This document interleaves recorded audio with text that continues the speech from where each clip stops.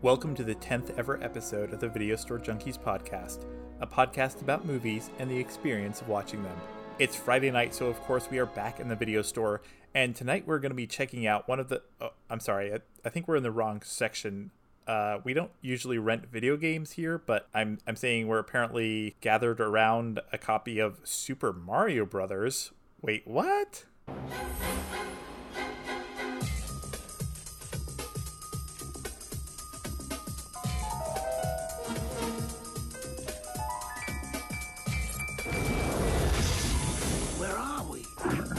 I got a feeling we're not in Brooklyn no more. Luigi!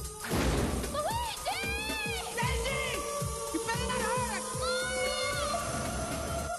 us! They're brothers. They're plumbers. Oh no! Mario! Luigi! They're on the trail of a kidnapped princess and a mystical meteorite It's incredible! that gives anyone who possesses it the power to rule the universe. Get me the rock! That's right. Tonight we're going to be talking about Super Mario Brothers, the movie. Now, this is something of a first in cinematic history because it's kind of hard to remember a time today in 2021 where at least one big video game movie wasn't coming out every single year. In fact, the day that we are recording this is the day that the new Mortal Kombat movie is coming out on HBO Max and in theaters, which is probably one of the more anticipated films of the year. So that's kind of par for the course these days. But back in the year 1993, things were different. In fact, things were so different that there hadn't really been a big budget, or actually there hadn't been any big budget live action video game film at the time. And so we're going to be talking about kind of the film that maybe paved the way for others, but not really. So before we start, let's go around and, as usual, introduce ourselves and talk about our first experiences with this film, kind of, our background with it. And just for fun, let's also, since we're talking about Mario and everyone loves Mario and everyone has their favorite Mario game, let's talk about what is our favorite Mario game. And it could be, any, he's been in a billion games. It can be any of those. If you've only played Donkey Kong, could be that one. So let's start with Renee. Let's start with you. Hi. So with this movie, I kind of distinctly remember having seen this in the movie theater. Unfortunately, that's really the only thing that I remember about it, was having seen it in the movie theater. I couldn't remember anything else, but I really enjoyed watching it again. And we'll get to that later. As for my favorite game, my favorite game is actually Super Mario All-Stars, because it is one cartridge that contained Super Mario 2, and Super Mario 3 in one little cartridge, and I loved it so much. I think 2 was probably my favorite, although, I really loved 1. So that's Really? my You're talking about favorite game. 2 on the NES? Yeah. Okay, interesting. No, I And, think it was Super NES at that point, wasn't it? No, it's NES. yeah, NES had the second one, which is kind of weird because it was actually a reskin of an existing game, so it doesn't share a lot of the gameplay elements that the other games have. So it's always interesting. Some people do like that one more than the other one, so it's just interesting when people say that's their favorite. Yeah. It was a reskin of Doki Doki Panic, for those of you out there who care about that sort of thing. Did you want to say your full name, by the way, Renee, or do you just want to go by Renee? Oh, sure. I'm Renee St. Aubin. Okay, perfect. Let's move on to the man who, appropriately enough, and this is really the only way to watch and or talk about this movie, but I think he's nearing the end of his first giant bowl of sugary cereal. Paul, why don't you tell us about your background with this film, and also tell us what kind of cereal you're eating right now. To me, son of Mario. Actually, my dad's name is Mario. So yeah, I'm Paul Cardullo. And my background with this film was that when it came out, I was, 25, 26? And was like, wow, that looks like crap. So I didn't watch it. And I didn't watch it till a few weeks ago in preparation for this. And I'll get into what I think about it. But yeah, I at that point I said, you know what? This is best viewed and enjoyed just buzzed out of your mind on sugary cereal. So I have a big bowl of, it's the only sugary cereal I have in my house right now. It's because my brother sent it to me. It's Little Debbie oatmeal cream pie cereal, which is actually surprisingly good. But I'm going to pace myself because last night I tried to rewatch the film and I had finished one bowl before the credits were done rolling, and then like polished off a second bowl really quickly, and then I drifted in out of consciousness because of insulin shock for the next hour. So I'm going to pace myself so I don't collapse during the podcast, hopefully. And did I cover everything I'm supposed to? I If think you have a favorite Mario game. Oh, favorite Mario game. Yes. I'd say well, you know what? The one that I can't remember which number it is. It's one of the Mario Party games. I think it's like Mario Party 5 or something on the Wii. Because my sons and I, when we played it, we laughed so hard. Sometimes we'll set it to like have just an insane number of levels and want to kill each other. Like, no, make this damn game end. But we insist on playing all the way through it. And of course, like one of the mini games is, we'll just say you have to take your Wii Wiimote, and it's supposed to be a can of soda that you're supposed to shake and see which one squirts highest. And all I'm going to say is look up Mario Party soda on YouTube, and you'll understand why we die laughing playing. That's all I'm going to say. Yeah. So there you go. So yeah, that's it. Great. Back to the cereal for me. Just really quick, 1 out of 5. Give us a rating for the cereal. It's actually really good. I'd say it's a 4. It tastes surprisingly similar to oatmeal cream pie. 4 out of what? 5 out of 5. Oh, yeah, okay. and it actually, like we were talking earlier, Bill, and you said there's like 4, basic cereal types. This one tastes completely different. It tastes kind of like oatmeal, almost, sort of, with tons of sugar. And it's surprisingly good. The and way they I hold eat oatmeal. well. Yeah, and they hold up surprisingly well in milk. So that's Little Debbie oatmeal cream pie cereal from Kellogg's. Wait a minute. If we're going to do product placement, we need to get paid for it. That's how this works. we keep doing product placement in the hope that someone will eventually pay us. So far, no takers, but we can dream. And if they don't pay us, we'll edit it so that say bad things about it. We'll say it sucks. Yeah. Yeah. And we're not proud. I mean, we'll do like death gel for the military or something. I mean, oh, God. Yeah, we'll hawk pretty much anything. Yeah. Anyways, great. So let's move on to a person that I imagine has probably played every single Mario game in existence, especially the old ones. Alan, do you want to tell us your background with this film and your favorite Mario game? Oh, I'm sorry. I was drinking Diet Dr. Pepper, established 1885. As always, zero sugar, 0 calories.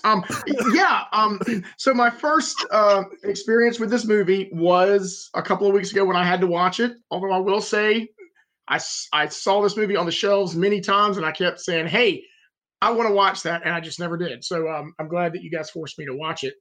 Well, so that I can now never watch it again. But I'm glad I saw it because I wanted to.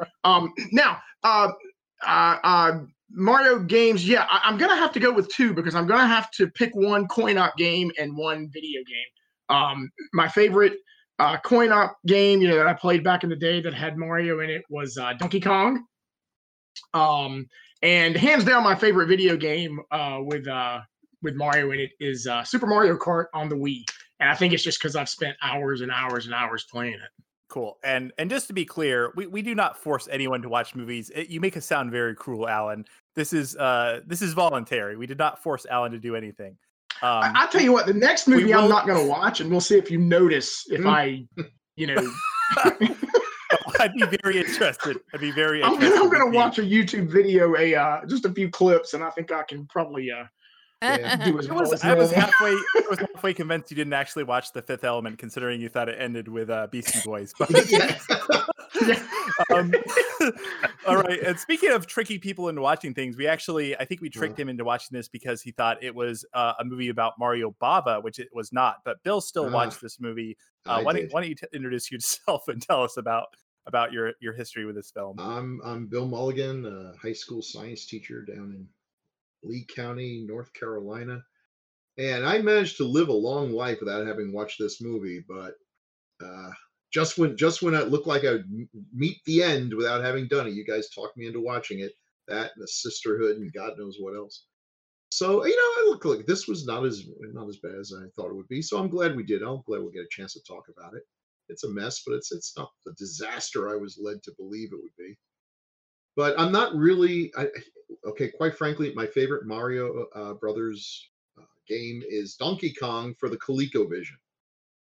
And that's about it That's because a deep cut. yeah, when Wow. Coleco died, that's about also when my interest in video games died. Because I was too old and had too many children to play a lot of video games. I like the simple ones, like Donkey Kong with repetition that you didn't have to think much about. About the only video games I play now are those stupid little Jules ones where you got to match three things together. Yeah, Tetris is about as deep as I wanted to go. These folks are like, I spent 50 hours on this video game, had to unlock all the things. That was like when I was a young tyke, Zork and stuff. You could spend hours trying to solve these puzzles, and when it was over, all you had done was solve puzzles for Zork. There's like 4 people left alive who know what Zork is. Oh, I love Zork. Text So, adventures. you know, are good. Give listen, egg to thief. Yes. Oh my God. Yeah, Remember it was that? Yeah. awful. Press these buttons. Hours of your life wasted. You should have been doing anything else. But anyway, I mean, I've played some of the games, the cart things, and I'm just not good at this. I just mash a lot of buttons, and I see people, and they look like they know what they're doing, but I don't. I just sort of push the stick forward, and it moves, and I try not to hit things. And I usually come in not last place because my grandchildren are playing it and they're like 3 years old. So I beat them. Bill has basically just described the whole plot to Mario Kart. Push stick forward, try not to hit these. I mean, that is what you do. Yeah. But then the people who know stuff, they're doing all kinds of shit. They're throwing bombs at you, and they do. Oh, look!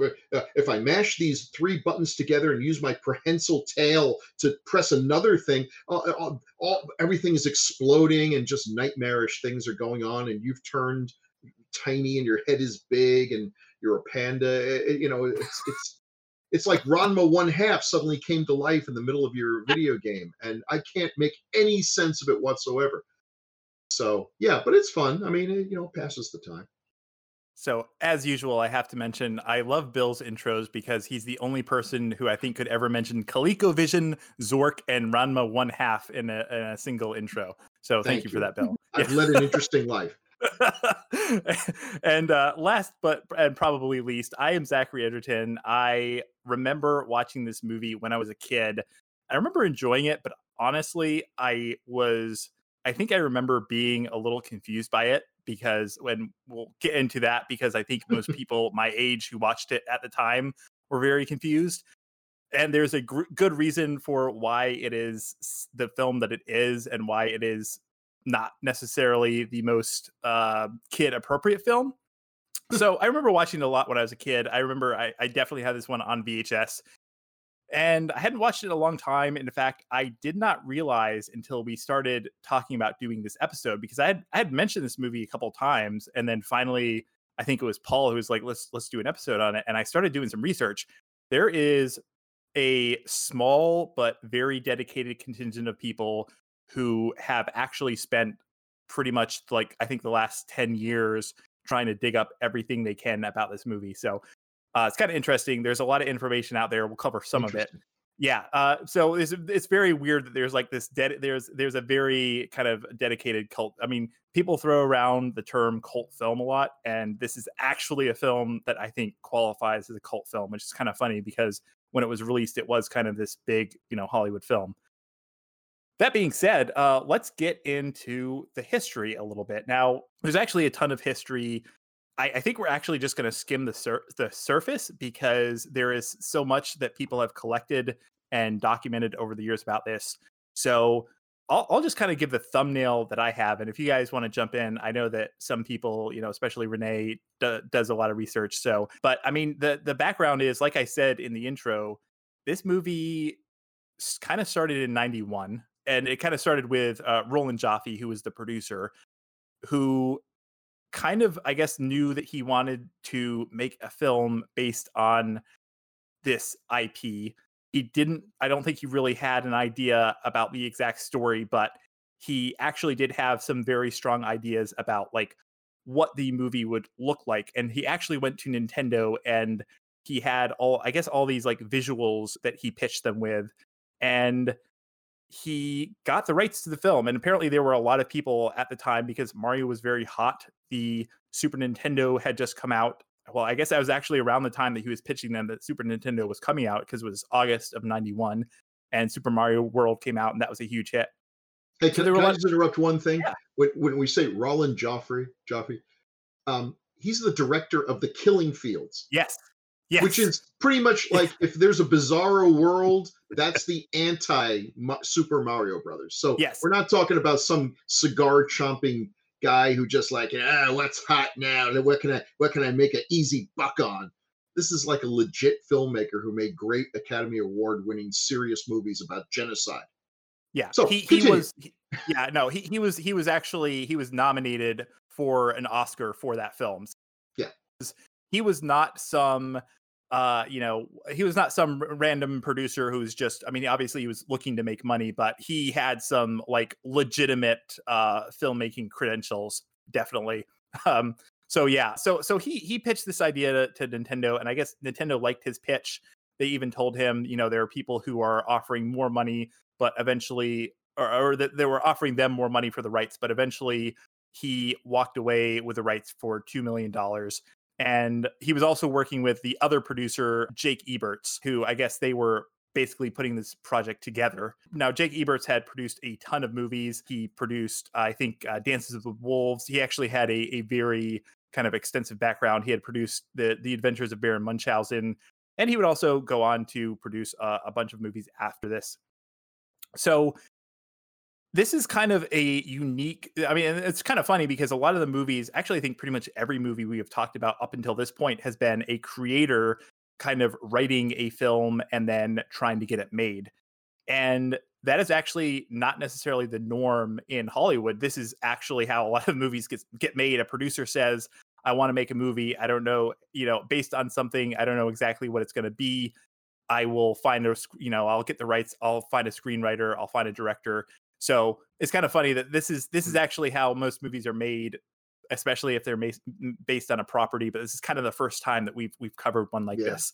And it's also why I think we're going to put together a side episode and maybe even dive a little deeper into the background, because there's a lot of stuff, like I said, and I'll actually mention at the top here, a lot of the research that I did for this is thanks to the Super Mario Brothers movie archive, which you can find at smbmovie.com.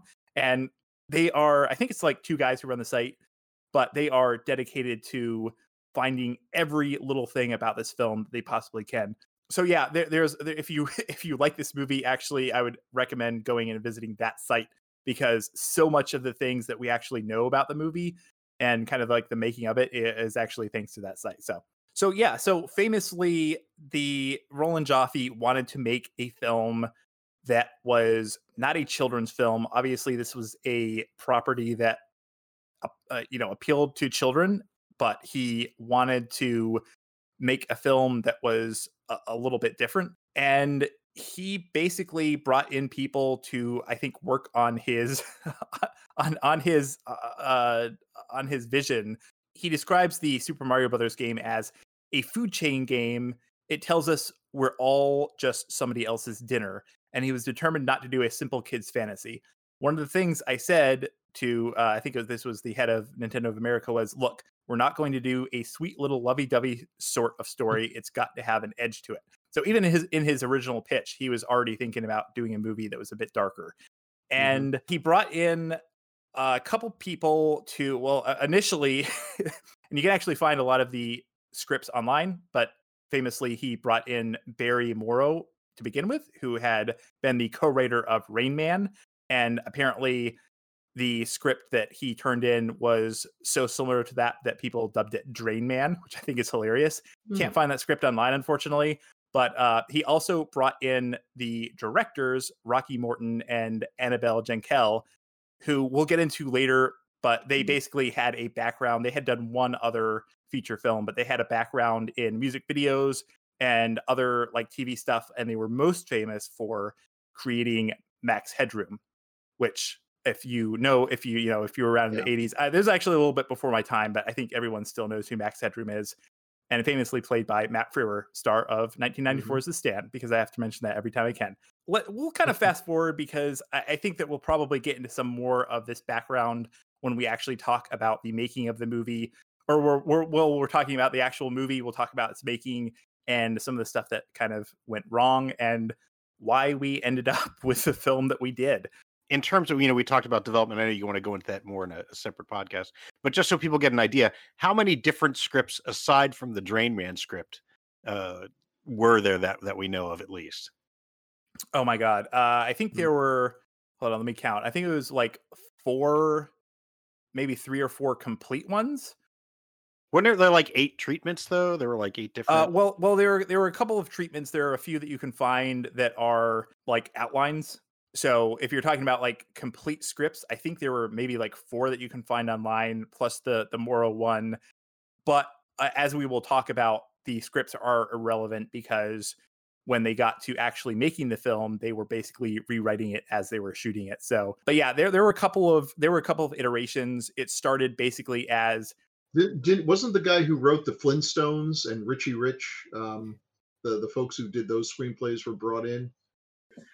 Well, yeah, that was one of the things when I was watching. I thought about, it's kind of like a 48-hour film fest where you've all got a plot. It's like, okay, there's Mario and his brother, and you got to have a princess that they save, and let's write 100 different scripts on that.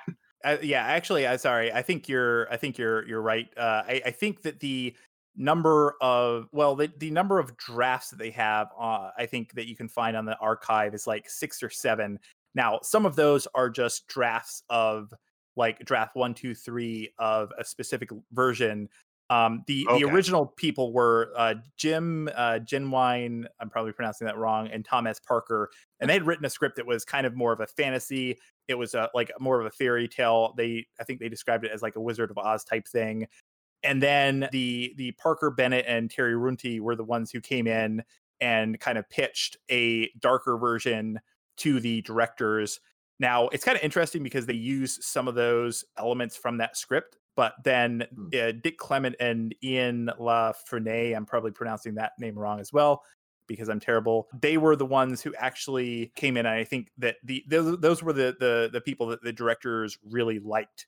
And we'll get into that a little bit later because they were most famous for the movie The Commitments, which is a great movie, and in no way, shape, or form makes me think these are the guys to write a video game, movie. But except that it's a good movie, and I guess if you can write a good movie, I don't know. Boy, it just feels like they were just throwing this out there.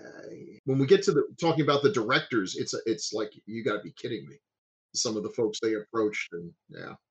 It's kind of funny because like the directors obviously had a script that they wanted to go with, and we can kind of get into it as we're talking about it because there are certain points in the film that kind of interestingly enough kind of came from them. There are points that came from earlier drafts. I actually haven't read all the drafts yet, so it's there are so many of them that it's kind of hard to even like pin down some of this where some of the stuff came from. But yeah, there's some interesting interviews I read, and it's I don't want to pass judgment, but man, reading some interviews with the directors, I think, or one of the directors, I think I understand why they were so disliked.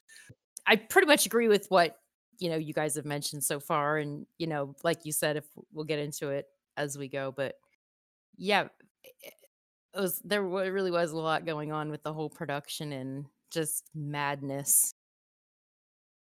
Yeah, and yeah, one last note on the screenwriters. I will mention that out of all the people who actually worked on this, the actual like the credits for the script are actually Parker Bennett and Terry Runte. So they were the ones who actually got credited on the film. Now there is one other writer who is Ed Solomon, and we'll kind of get into this as well. But basically, the Parker Bennett Terry Runte script that they started shooting with was, I think, the script that the directors wanted to use. And then basically, Ed Solomon was brought in at the very last minute, like right before they started shooting, rewrote a bunch of stuff, and they were basically forced to go with his script, or so they say. And so, yeah, Parker Bennett and Terry Runte hadn't really written a whole lot, and I don't think they've really written anything since. In fact, Terry Runte died a year after this movie, came out. Huh? He was only 34, so it's I didn't kind mean of to sad. It's fine. I'll edit it out. Yeah, Or I was I'll just like, well, amplify it. sure enough, won't write again. I'll actually put the laugh in after I say that he's dead. But yeah, and Ed Solomon had actually a lot more experience. He had a lot more like produced credits. He had written the Bill and Ted movies, and he would actually write the Men in Black movie that came out a couple of years after this. So I think my Okay, and impression, those seem tonally like what you'd be going for with this yes, project. So yes, he and that seems was like the first time they logic. the person I think that they brought in basically to lighten the film up, which was not what the directors wanted. And since they were forced to use his script, then Right. they kind of rebelled every single day that the movie was shooting against having to use this. They were, according to them at least, or I think according to Rocky Morton, who one of the directors, he said that they were basically not allowed to talk to him at all, and he just delivered, or someone just delivered a final version of his script that they were then told to use, Oh. and obviously they were very unhappy about that.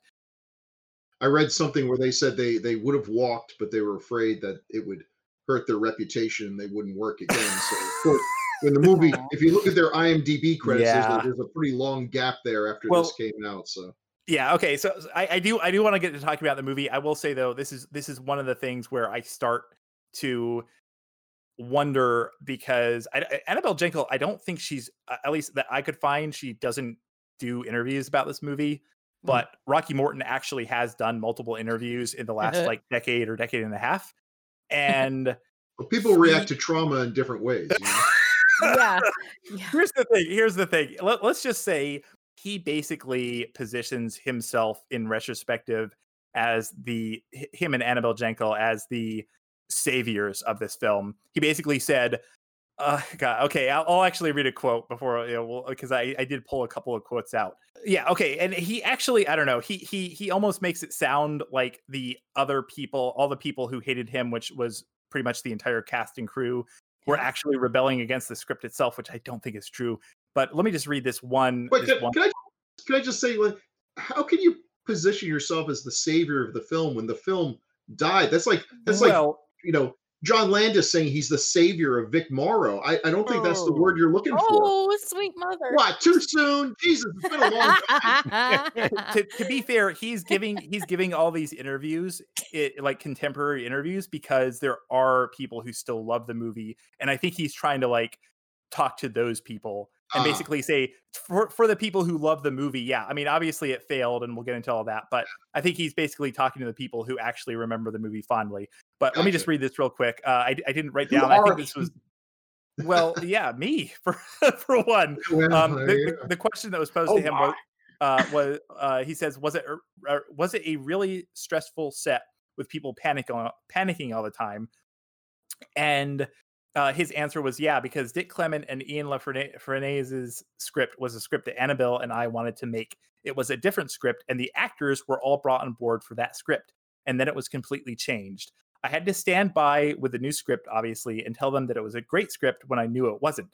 They were all saying, where's the original script? Where's the one we liked? And we'd have to tell them that it's all new and different now. So everyone was angsty and uppity, and the whole thing was thrown into turmoil because of that one decision. So he basically, and there, God, I had another quote too, where he says, maybe I didn't copy that one down, but basically that all of these interviews, he makes it sound like what you were talking about, like them walking. He makes it sound like they were actually like, I don't know, the saviors, and they were like, oh well, we're the ones who actually understand the story and we understand what's going on, so we're going to stay on for the benefit of everyone else, is basically just to summarize what he says, or what I perceive him saying in a lot of these interviews. So yeah, well, kind of funny. Go ahead. Part of what he said, though, I think it has been borne out by like the cast, which was that apparently, it was shot in Wilmington, North Carolina, and apparently a lot of them did sign on board with the earlier script, and they didn't find out till they got to Wilmington that it was completely different script. So I mean, I think there's at least nuggets in there of truth. Now that doesn't mean the directors weren't shits and yeah, terrible. 100%. I think that is true. I think that like the problem was compounded by instead of rolling with the script they had, though, I think that their solution was that Rocky E. Morton and Annabelle Jankel, is at least based on these interviews and stuff that I've read, it sounds like they were constantly trying to change stuff, and therefore it got to the point where like no one would even read the script revisions because they were like, there's just going to be more. So we're not even going to read I'm not even going to read my lines until like we're sitting there ready to shoot. Let's get into the actual movie. We'll talk more about this. We'll talk about some of this when we start talking about the actors. I have a lot of quotes from a lot of interviews, but yeah, let's talk about the actual film. And we start on kind of a prologue or a bit of a narrative dump, which apparently was actually added to the film kind of after the test audience phase, because people, I guess, didn't quite understand the concept of the film, kind of the background, which is kind of funny because this is like actually reiterated 2 or 3 times throughout the film, but I guess it was still too high concept for people. But yeah, the idea that the meteor that killed the dinosaurs actually fractured the dimensions and created 2 side dimensions, one which is our world and the other one which is a world where the dinosaurs actually evolved into sentient beings, which I gotta say, and again, Rocky Morton claims that this was all kind of his idea, which, you know, whether or not that's true, I gotta say, I wouldn't take credit for that idea if I were him. well, I was gonna say, okay, the big problem here is, you know, they were trying to adapt a film that had, or they were trying to adapt a game that had no story and no plot. I gotta say, this is actually kind of a clever premise. I actually kind of think that it works. Yeah, I mean, I get that, but when they say, I don't think people understood the premise, it's like maybe they didn't just realize it's stupid. A meteor does not fracture the time-space continuum. It just squashes things. You don't know that. It's not, the science is not settled on that, Bill. Okay, come on. But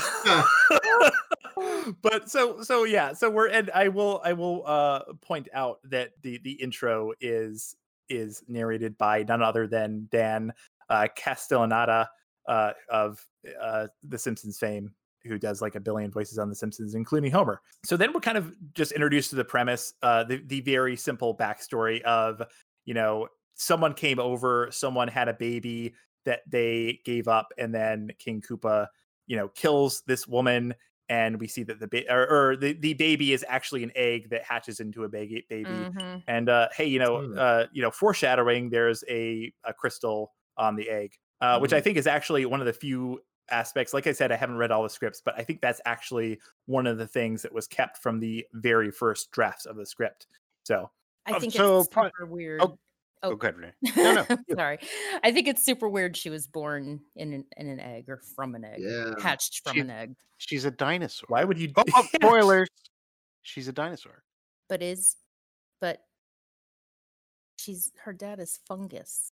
So No, he was turned not at into the a time. fungus. Yeah, He was turned into a fungus. Yeah. who was he at the time? Don't you remember? He was the Mushroom King. Well, Right, he's but turned how into does a mushroom, but he wasn't. Mushrooms and dinosaurs are. I mean, Bill, help me out here. It's I a mean- completely well, you're different on your kingdom. own, dear. But yeah, I mean, when you've tried to get into the logic of the devolution gun, you just can't, and you don't try to associate it with the actual established lore of the game. I mean, you say there's no plot. There actually is like some established lore that it is the Mushroom King and a kingdom, and the in the game the Goombas are actually mushroom people that have been turned evil and things. They just kind of throw all that lore out the window, and so this is more of inspired by the games, not really tied into the actual lore. So he could, I guess in this case, he actually was a dinosaur, and somehow I guess they devolved him so far back that it was before, you know, single cell organisms, and then re-evolved him back up, except up a different, completely different kingdom into the phylogenetic tree, into a mushroom, and made him into a in fungus. the weeds. Yeah. Okay. So Meanwhile, I'm just thinking, so she's hatched from an egg. Does that mean that when it's time for her to reproduce, she will also lay an egg? And I'm like, oh, that's going to hurt. But then I'm thinking, well, actually, eggs are fairly aerodynamic. I mean, a whole lot better than a baby. Well, So if she was a dinosaur, she would actually probably have a cloaca, and not have the Oh same, boy. Yeah, the yeah, same yeah. So reproductive structures that we did, which means when she's growing up, people would be like, like when she goes to Mhm. health class and stuff, there'd be a Oh lot yeah. of confusion. But then you get into the whole like, well, they've got hair though. Wouldn't they be mammals? Well, then you could say there's convergent evolution where they develop hair-like structures from the feathers. And they're like, yeah, but clearly she has mammary glands. It's like, well, But maybe dinosaurs again, were I don't think this evolution. movie is that you know, deep. I just No, We've already analyzed the science behind this film more than anyone ever who worked Oh, on yeah. the actually making the film. but come Which is back great. to it, Renee. Yes, it is very weird that she had an egg. So I didn't want to like shit on what you said. Yeah. So I yes, do I agree. I do like that though, because it is a very simple, like, oh, there's this egg and then it hatches into a kid, and you kind of actually get the premise of the film from there. Like that kind of foreshadows, which again, like they explain it like 4 or 5 more times in the movie, but yeah, it's exactly what you described, Paul, where the dinosaurs That's exactly evolve. what we were Cloacas? going for. No, Mhm. god damn it, no. Every time you say that, I think of the God. There was some bit that Robin Williams did, but anyways, but yeah. So moving on, yeah, which does definitely begs the question of what kind of future her and Luigi would have together. Well, But you know what? though, the thing is, I think we just proved that they really did need that that introduction. Oh yeah. Maybe they did. Yeah. The issue I actually had was like, well, if he came over and then like they weren't able to come over, but they came over because somebody blasted. And they brought this up later, and they're like, "Oh, well, it's because it's like Mr. Stereotypical Italian guy, a mobster, blew the hole through." But that wasn't until 20 years later. So how the hell did they get over? And then it No, no. collapsed again. And then what? I don't, why if it was connected all the time. Why couldn't they get them over? And I just, I don't know. I think I need to eat it, more cereal. it was connected. It was the actual portal was always there. It was like blocked, because at the end of the intro, when you see Koopa is like attacking her mom, right? And there's like a collapse and it like caves in. And that was, I think, blocking anyone. I don't know, why didn't they just bring she actually smashes the thing down. Yeah, why didn't they just bring dynamite or something over? Well, why didn't he come over earlier? I mean, that early part takes place in the early 70s. Why didn't they come over in the, several thousand years before that? We're trying to make sense of a movie where the actors were literally handed their lines right before the director said action. I need to know these things. Oh, you're 100% correct. Hey, well, let's table that. I got to use discussion it for writing my fan fiction. That's true. Oh, That's true. God. You got to write the sequel script. Yeah. But hey, talking about introductions, though, I do want to get to the introduction of the 2 titular characters of this film, Mario and Luigi Mario. And I gotta say, this is gonna sound silly because this is a very silly film, and the script doesn't always work. And there are a lot of things that you can fault this film for. But I gotta say, this casting works, and I actually love the dynamic between Bob Hoskins and John Oh, Leguizamo. they were born to play this film to their eventual regret. But yeah, it's well cast. Sure. I buy it. I love the scenes. I love where they introduce them. I actually immediately buy kind of like the brotherly slash like the older brother slash like father mother figure. I totally buy it. And that's, I think, one of the reasons that people love this movie so much is because of these two. Now, I will say the thing that gives me great admiration, especially for Bob Hoskins, is I did not realize until a few years ago how much he hated this movie. Oh my God. Oh my God. He went. They asked him, "What's your greatest regret in life?" Now, here's a man who I'm pretty sure has been divorced, has gone through, made some choices, lost a few years, like most actors, probably lost a few years of drugs and alcohol. Yeah. And, prostituted himself out in the street, as we all have. And this was his greatest regret. This was the thing that, not I wish I'd said I love you to my dad before he died. No. This was his greatest regret. Wow. That's Maybe we misread that though. Maybe his greatest regret with the film was not appreciated in its time. No, his greatest regret was having made this movie. Now, keep in mind something else. When an actor like him says this movie was my greatest regret, he's saying my greatest regret is something that I did that paid me more money than you will ever see if you take all your money together for every year and put it together. That's what I regret. Boy, wow.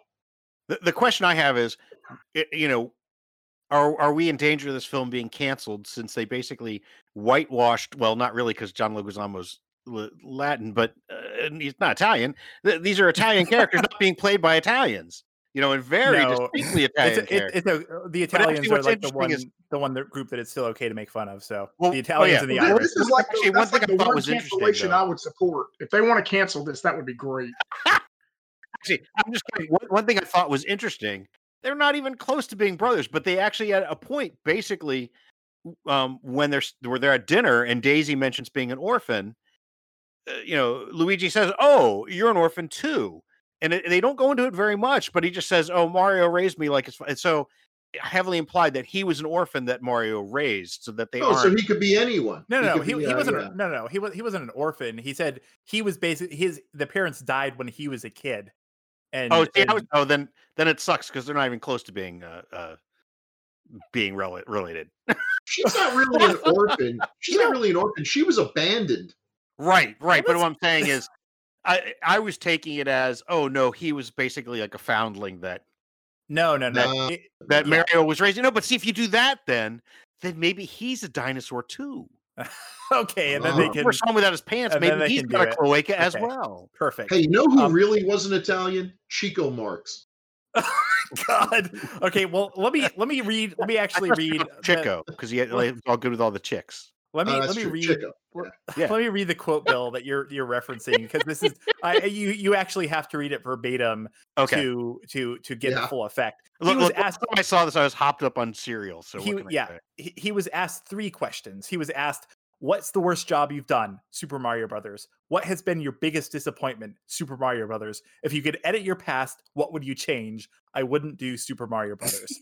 There was a 3-part question. All 3 answers were Super Mario Brothers. And they left off the second half of it, which was because the film wasn't appreciated in its time. Yeah. I'm sure the Guardian edited that out because they wanted to. I'm sure. Oh, it's time for more cereal, by the way. Oh God. Okay. Well, and I'll read from him because there was another interview when someone asked him about this, and he said, "It was a fucking nightmare. The whole experience was a nightmare. It had a husband and wife team directing whose arrogance had been mistaken for talent. After so many weeks, their own agent told them to get off the set. Fucking nightmare. Fucking idiots." That's a direct quote. And this was, this would have been, we will mention Bob Hoskins sadly died in 2014. But yeah, I think some people, right, like before he died was right when this film was kind of old enough to start being a bit of a cult classic, and people started asking him about it. So. And that's that would be awful, because I love him, and I could, imagine seeing him at a convention, and if someone brought up this movie, I can just sort of imagine you see the veins beginning to throb on his head, and he just looks like a guy who could really hurt things. But he was perfect. For the only other actor that you can imagine playing this role is Danny DeVito, who was apparently approached to not just play Mario, but to direct the movie on the basis of cocaine. I can't think of any reason why I would ask Danny DeVito to direct this movie. I don't know that he had ever directed a movie up at that time. I think he's directed some since. But wait, didn't he direct Throw Mama from the Train? And I'm not sure. He did Matilda. Oh, that is true. Well, see, he's good. He's also smart, so he turned him down. I'm going to have to disagree with you. What? There is another actor. Okay. The once and future Mario, the first Mario. I think the one that it's a shame that he wasn't chosen for this. And yes, that's Ron Jeremy. No, close. Captain Lou Albano. Thank you very much. Well, yeah. A man who was baptized in the Vatican. So you can't get much more Mario than that. I will not dispute the genius of Captain Lou Albano. But Super Mario Brothers Super Show? Come on. So I will say, I just looked it up. DeVito had directed 3 movies before this came out, including Hoffa with Jack Nicholson, The War of the Roses, and Throw Mama from the Train was his first. I take it all back then. Then I didn't realize he'd done Hoffa. Well, Yeah, Yeah, the parallels between this and Hoffa are this just and Hopper, oh, absolutely amazing. Because He- this movie feels like it should have been like buried somewhere far. Buried under a cement slab. He Yeah. also directed an episode of Amazing Stories and a couple episodes of Taxi. So yeah, he had been doing some work. So yeah, and I think this actually gets to another one of the reasons that again, it sounds like maybe the directors were a little bit vindictive, and Rocky Morton mentions repeatedly in pretty much every interview that he did about this movie after the fact that he wanted DeVito. DeVito was his choice and then every time someone asks him, well, how did Bob Hoskins get involved? And he's like, I don't know, his agent. Yeah. He was available. He was available. Yeah, I think that's what he said. And he obviously did not watch Bob Hoskins, and he's still bitter about that. Now, all of this gets back to my original point. If I had never read any of this, if I didn't know the background of this film, based on Bob Hoskins' performance, I would have had no clue. No clue. Because I think he gives it his all. Like, I actually really like Bob Hoskins. He doesn't. I mean, okay, you see Bruce Willis in a movie that he doesn't like. He can tell. He just exudes contempt. Like, has the check cleared yet? Just he just doesn't want to be there. But yeah, he looks like he's having fun. And that's what I mean. That gave me almost a new appreciation for him, because I never would have guessed. I never would have guessed. He's so good in this movie, and he actually does seem like he's trying. He's never phoning it in. Well, I also mentioned, for context, he had just been in a couple of big kind of family kind of type films. He had been in Who Framed Roger Rabbit and Hook. But yeah, he's also, I will say, when you're talking about him being kind of scary, if you've ever seen Unleashed, he plays the villain in Unleashed, and he is really, really terrifying in that movie. Really? Yeah. Unleashed is a movie, a Jet Li movie. But he plays he plays this mob boss who basically has Jet Li as a slave, and he has him there to go collect money, and he sicks him on people like a dog when they don't pay him. But he's he's just a monster, and yeah, it's really good. So yeah, Bob Hoskins, love John Leguizamo. Also, I love the fact that when you watch interviews between the two of them, like the behind the scenes stuff, John Leguizamo, it sounds like Luigi. He basically, he's from Queens. He grew up in Queens. He has the exact same accent. And then Bob Hoskins has a very strong Cockney accent. It's always hilarious. I just kind of want to echo one thought you'd said about Bob Hoskins giving it his all. I think that really extends to a lot of the cast. I mean, all the cast. I wouldn't put the problems with this movie necessarily on the cast. I think they. Oh no. They. I mean, if their character's supposed to be, very flamboyant and mugging a lot, they give it their all. I think most of them really seem to really go for it. I mean, I know there's some stories in terms of the way John Leguizamo would prep for the day. I think you and Renee probably did more research on that, could probably speak to that. But go for it. What do you got? Well, Renee, weren't you had read this about what John Leguizamo do to when he was getting ready for the set, right? Was it that I think he said that somebody had inferred that he was getting drunk before, and I thought, well, he might have been getting something, but I don't think it was drunk. Yeah. Yeah. Still a little acting. I honestly don't juice remember. Conferring that. Was it the director? Because I don't believe after reading all the things the director said, I don't believe shit that he said. But... I believe I've read interviews with him where he talked about drinking a lot. And see, that's the mark of a professional. Mm-hmm. Okay. That drinking a lot on set. Yeah. Drinking a lot on set, but when it's time for their lines, they get it out there. It's not, and sometimes you misjudge and you end up like Orson Welles doing, a commercial for wine, totally sloshed already. You misjudge these things. You didn't get enough sleep. But yeah, they know their lines, which is amazing since nobody knew their lines. There were no lines to know until they handed it to them. But they put it out there. Yeah, they were professionals. They did all right. They did what they were supposed to do. And you don't get the sense from watching them that they can't wait for this to be over and that they're aware that they're part of a train wreck. Yeah. I get the feeling John Leguizamo was having a ball, actually, it seemed. Oh, yeah. Well, where was this in his career? Next. Where was this in his career in terms of what had he done before this? Because I know I know that he turned down a role in Philadelphia to make this movie. Oh boy. Right choice. Right choice. Interesting. No one Yeah. remembers that movie. And I'm sure, It's a hidden gem, you know. Oh God. No, yeah. So for context, he had done a couple of movies. I mean, he had been doing. I think this may have been his biggest role to date, but I'm not sure because I haven't seen a lot of the movies he did before this. He was, he had bit parts. He had a bit part in Die Hard 2. He had a bit part in a couple of other movies. Like I'm actually looking at his IMDb right now, and some of his previous roles before this movie include Liquor Store Gunman in Regarding that's Henry a good one. and Boy in Alley in Out for Justice. So that kind of gives you an idea of Yeah. You just look at the names of the characters. Angel, Ortiz, Chanchi. yeah, he was dead. God. Yeah, talk about typecasting.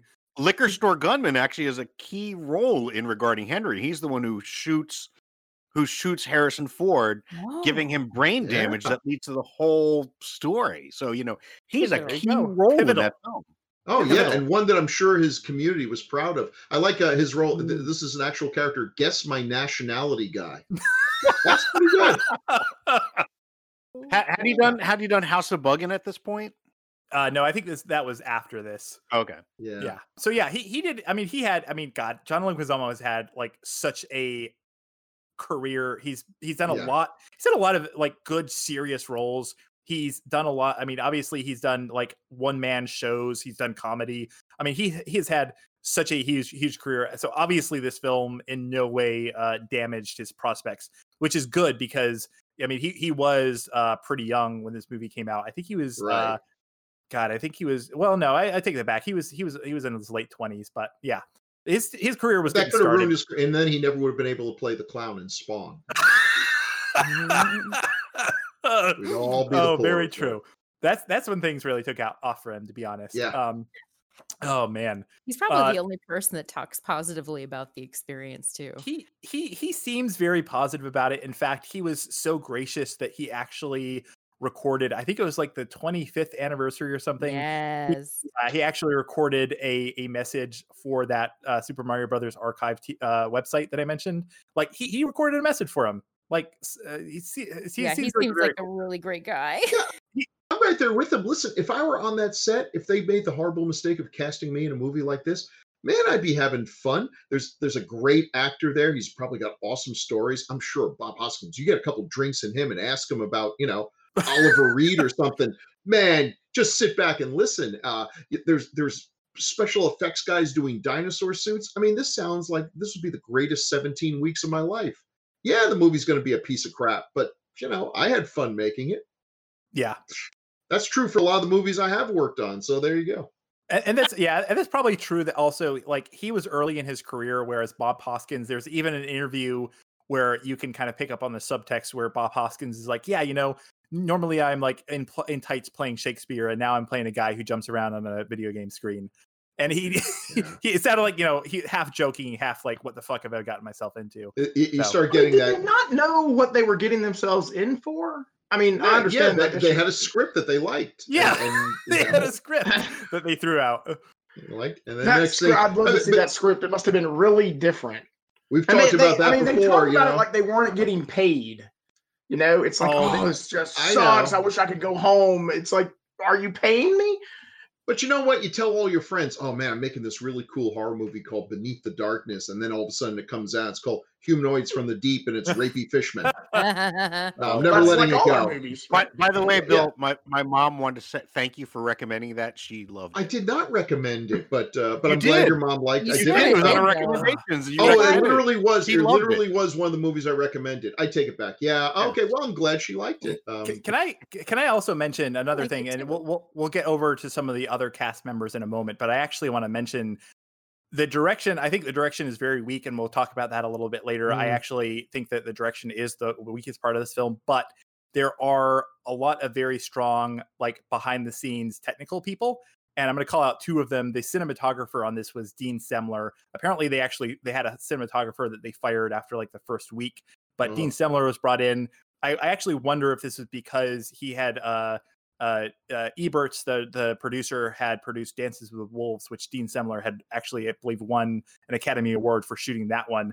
And of course, he also shot films that we've talked about in the past because he shot The Road Warrior and Mad Max Beyond Thunderdome. So, but Dean Semler, I actually think this is a pretty well shot film, and we'll kind of talk about, especially when we get to the Dino Hatton segments.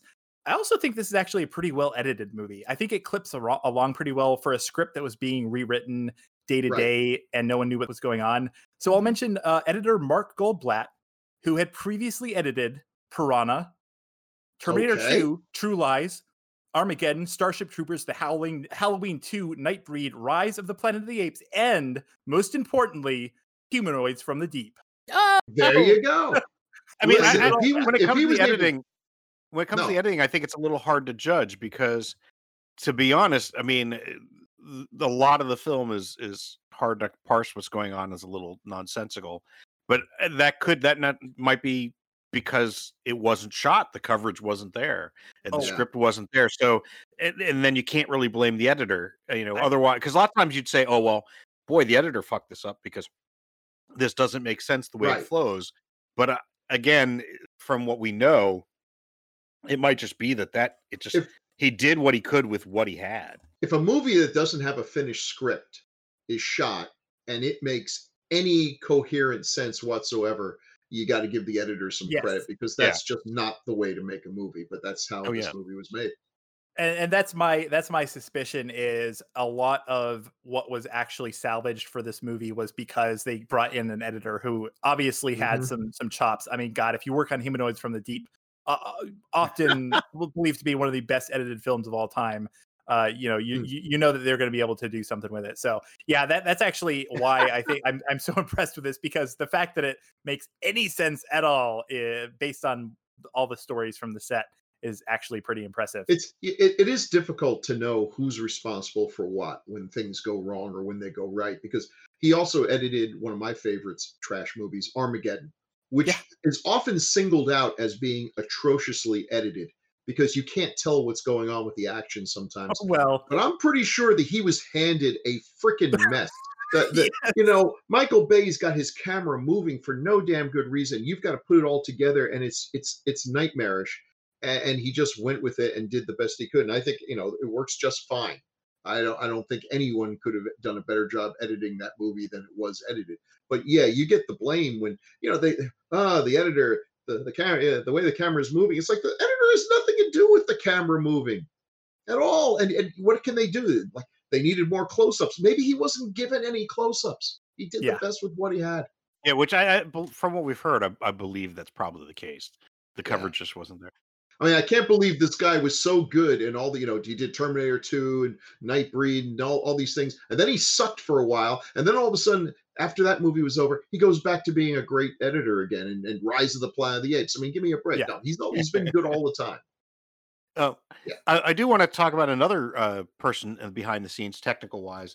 The production designer was David L. Snyder, who did Blade Runner, which when we get to Dino Hatton, it's kind of cool. Pee-wee's Big Adventure, other things like that. So that's a great one. Yeah. So he was the art director on that. He was production designer on that, art director on Blade Runner. So yeah. So I mean, there are people there with skills. So the thing is, it takes a certain special talent from somebody to fuck that whole movie up. Well, not only was he the art director for Blade Runner, he was hired for this movie because of his work on Blade Runner specifically. They wanted that was their vision, was in their plan to do something that's a little more darker and adult. That was actually one of the movies that they were looking at as what they wanted to replicate. So that explains Koopa's whole "Tears in the Rain" speech at the end. Yes. It sounds almost like they blew their budget on the people that could save the film before they made it. Huh. Right? It's like, let's hire the best editor and the best art director, and to make up for the fact that they didn't have a script. Right. Yeah. The producer hired all the right people except for, unfortunately, the right directors. So I think honestly, there's so much talent behind this movie. I'll also mention David L. Snyder, production designer on Strange Brew. So probably the most important film in his career. Zach, you've done so much research into this and everything, which is really great. But has anyone ever explained why, because I feel bad these folks clearly were not up to the task, but no one should have expected them to be. Why Thank would you. why did they put this is such a risky project, a new project, uh, tremendous money and everything, and a trouble thing. Why would you give it to people who haven't proven themselves? I think most directors, even good directors, would Well, have failed on this. Why'd you give Yeah. yeah, it to me? That's People who I don't get it. they had done one feature before this. I think a big part of it was DOA. Nobody saw it. DOA, yeah. But because of their They should have background, called this movie DOA because it was. uh, I think of it like if it- you let a toddler drive a car and the toddler crashes the car, I'm You not don't yell mad at at the the toddler. toddler. Toddlers Yeah. don't know how to drive cars. Oh. I'm mad at whoever put the toddler in the driver's seat and told it to drive the I fucking mean, car. I'm really wondering if it was Max Headroom. it was Matt. Because That was 100% Yeah. it. That was 100% yeah, because I it. mean that had that kind of futurist. If they were going to go with a Blade Runner esque futuristic Dino Hat and whatever the hell they're going to do with it, and then they look at Max Headroom, which is all about that. What was it? 10 minutes into the future? Was that the Yeah. subtitle Have on you- it? Have you 20 seen minutes that in- yeah. recently? Have you watched that No, not recently? I No. would not consider that an incredibly well directed movie. What it was something a series. different. It was yeah, but I mean the pilot and the show itself actually. Although maybe I'm watching bad copies of it, but it was different and it kind of caught the zeitgeist and people were excited about it. And that's the problem with Hollywood. If you have a success that really doesn't have anything to do with your direction, people were just like, "Well, this is really cool, a computer generated character," which is the lie, the conceit that they had that this was completely and everyone got excited about it, but they weren't excited because these people had directed a fantastic film or shown some real directing chops here. They had a cool idea and they did an adequate job. They should not be given the reins of a $50 million movie yeah. based on that. Now, Hollywood, when Hollywood sees a success, their reaction is always, "Aha! Finally, someone has figured out what the audience wants." And then they all do it. They do the same thing. They make 100 movies that are just like that, and they wonder why it failed. It's like there is no one thing that the audience wants. There's, it comes and goes. Westerns were hot, now they're not. Maybe they will be again. It just ebbs and flows. But when someone is successful, they just throw money at them because they think that they are touched by God and that they have the secret, the Midas touch. And they didn't. Yeah, and I don't have any quotes written down that like directly references exactly why Jaffe wanted them, but I think that he had talked about wanting to do, he talked about wanting to do something darker and edgier, and I think it was Max Headroom, and it was the fact that they actually pitched an idea that was kind of on the level of what he wanted to do. Because I actually have a quote from Morton that I think this is actually contemporary when the movie was made.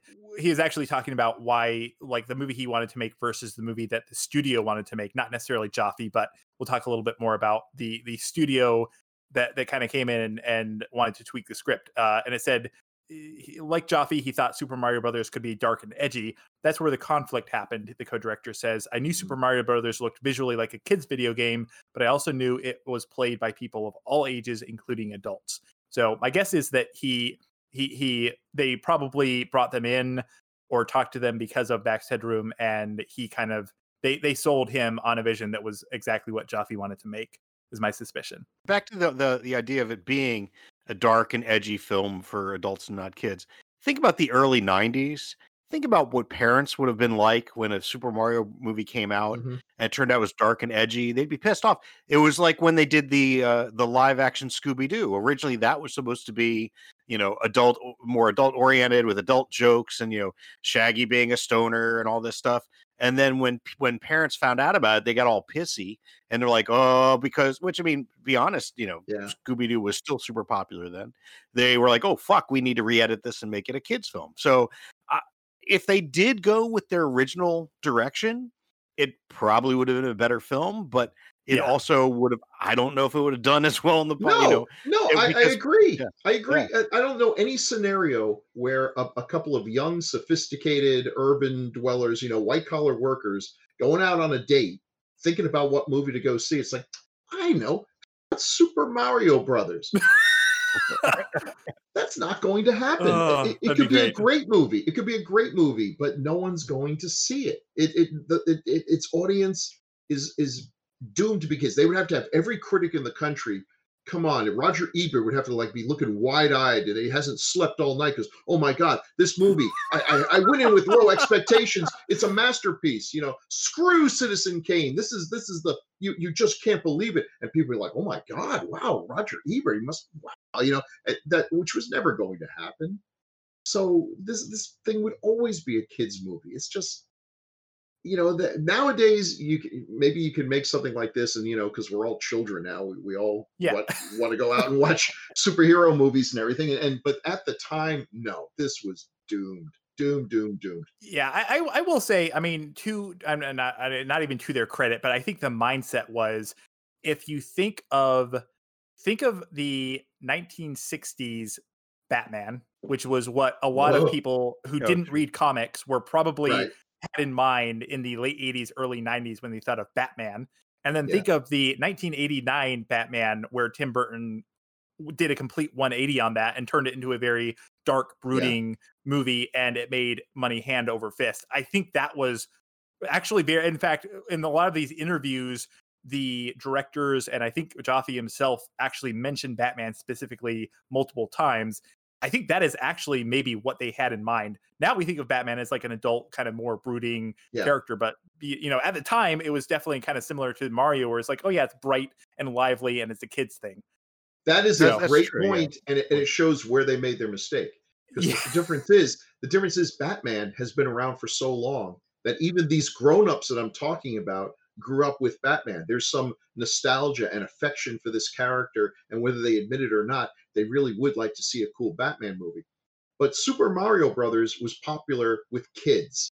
Their parents had never played the game. It was just something that kept their kids busy, and they thank God for that. But it wasn't anything that they had tremendous amount of nostalgia or affection for. So Right. the people who want to see this kind of movie is very front loaded on the kid side.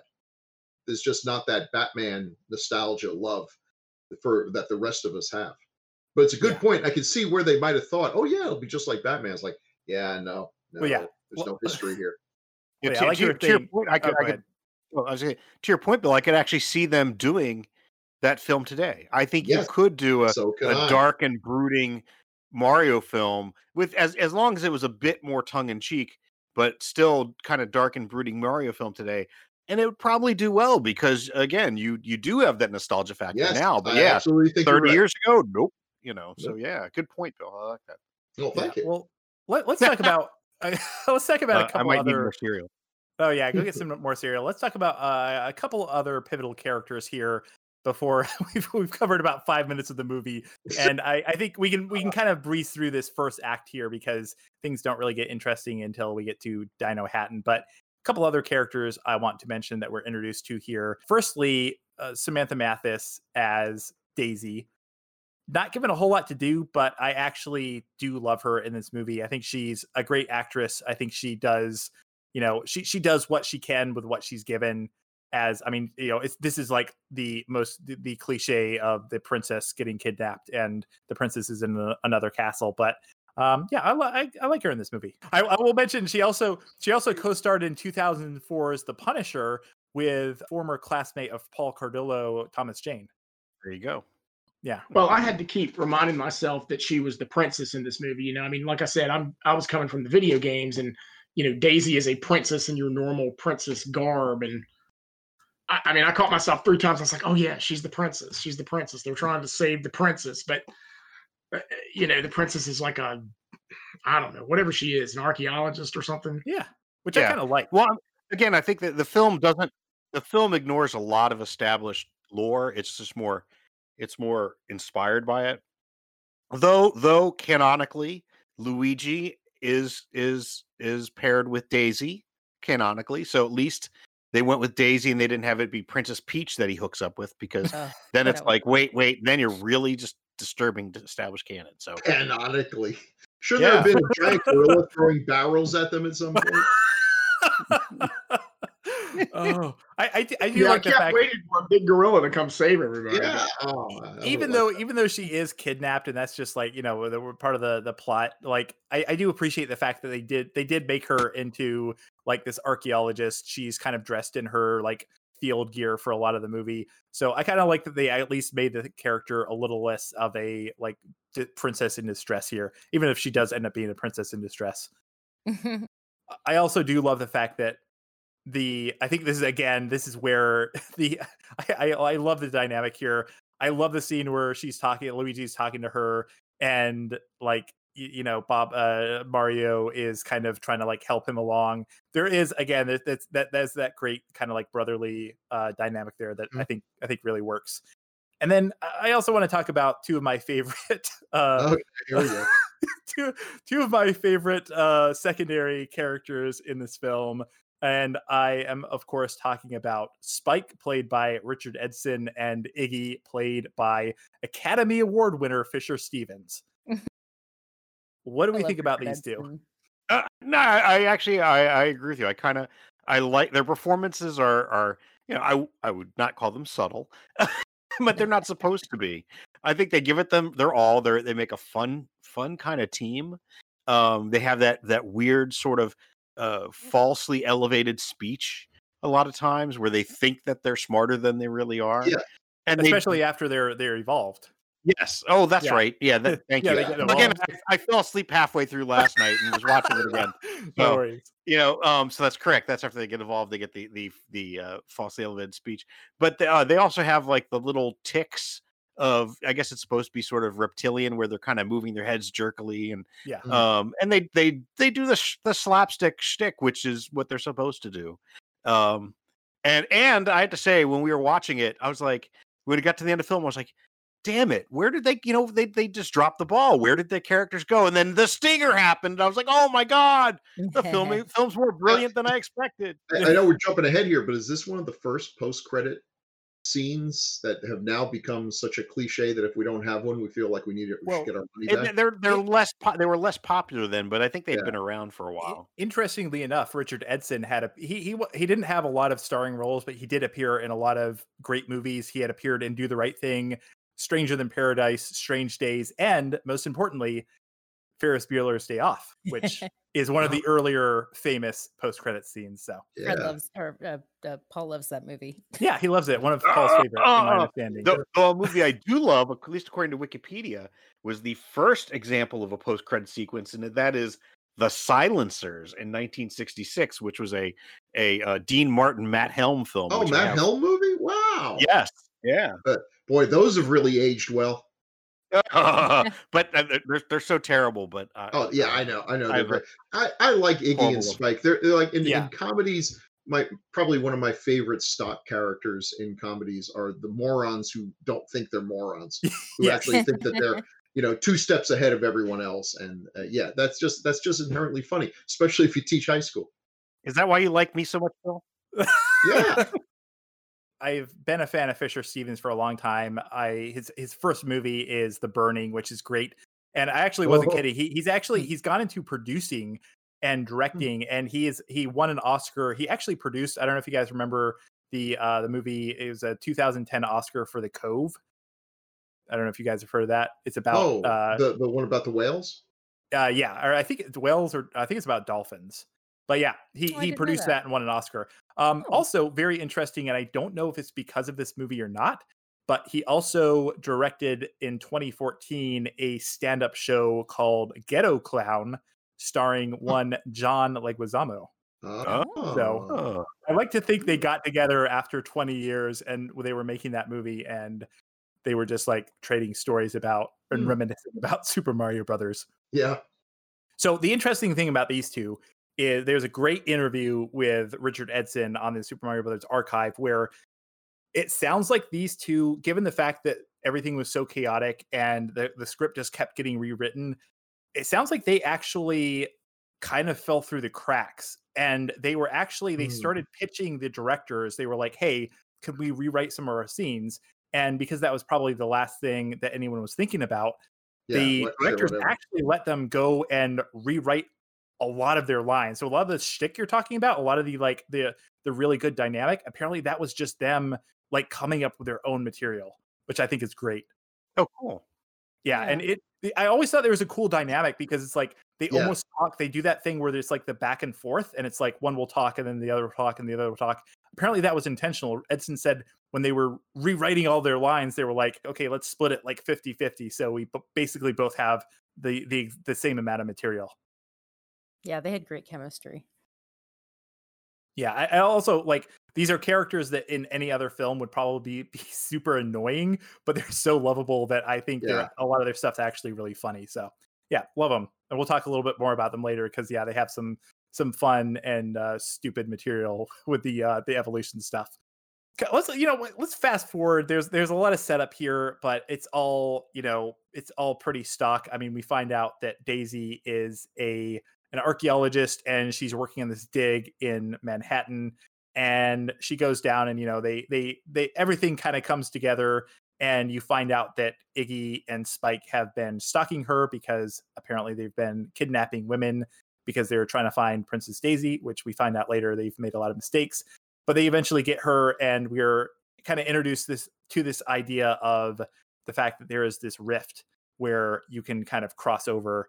And that's when Mario and Luigi make it into what is, I can't remember if it's actually called this in the actual movie, but it is referred to Dino-Hatton. Yeah. Anyone want to, sorry, I know I'm talking a lot. Does anyone want to take over here? Dino-Hatton? Dino-Hatton. Like Manhattan. Oh, Dino-Hatton. okay. Oh, You threw me off there. Yeah. Dino-Hatton. Renee, did you do any research about this location? Not about the location. No, I did not. Okay. Oh, I've read something about it. It was an abandoned cement factory outside of Wilmington, North Carolina. No Was it kidding. Oh, wow. Yeah. Yeah, and they were able to. That's why they were able to have such a grand scale to it. Yeah. So this was the ideal cement factory, and this is actually one of the more interesting parts of the production, and I think one of the reasons that the film, this movie is just very unique. I mean, say what you will about a lot of it, but it is unique. And one of the things that they did that's very different, a lot of other movies would just build sets, and you'd have one part over here, and then another part would be another set. They basically built this entire thing in this concrete factory. I think they said it was like 5 stories tall.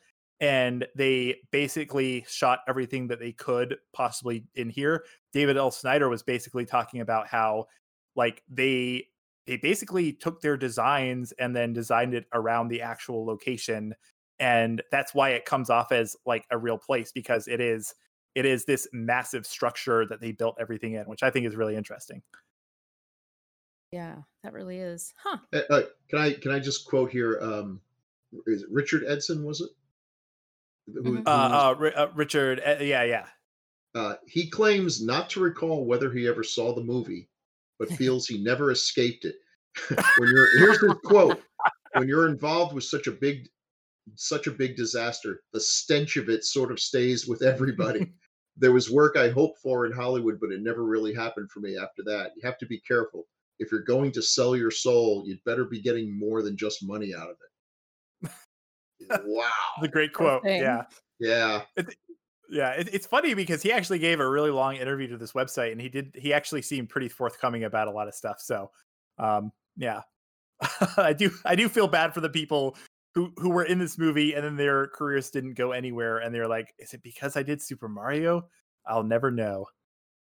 Yeah. And you think, well, how could people in Hollywood blame this person? But Hollywood can be pretty stupid, and they're like, that movie lost $20 million, so we better not ever hire the guy who played Spike, because I think that's the reason. Yeah, he was the one who brought it down. I got a hunch he's the one who did not put the asses in the seats.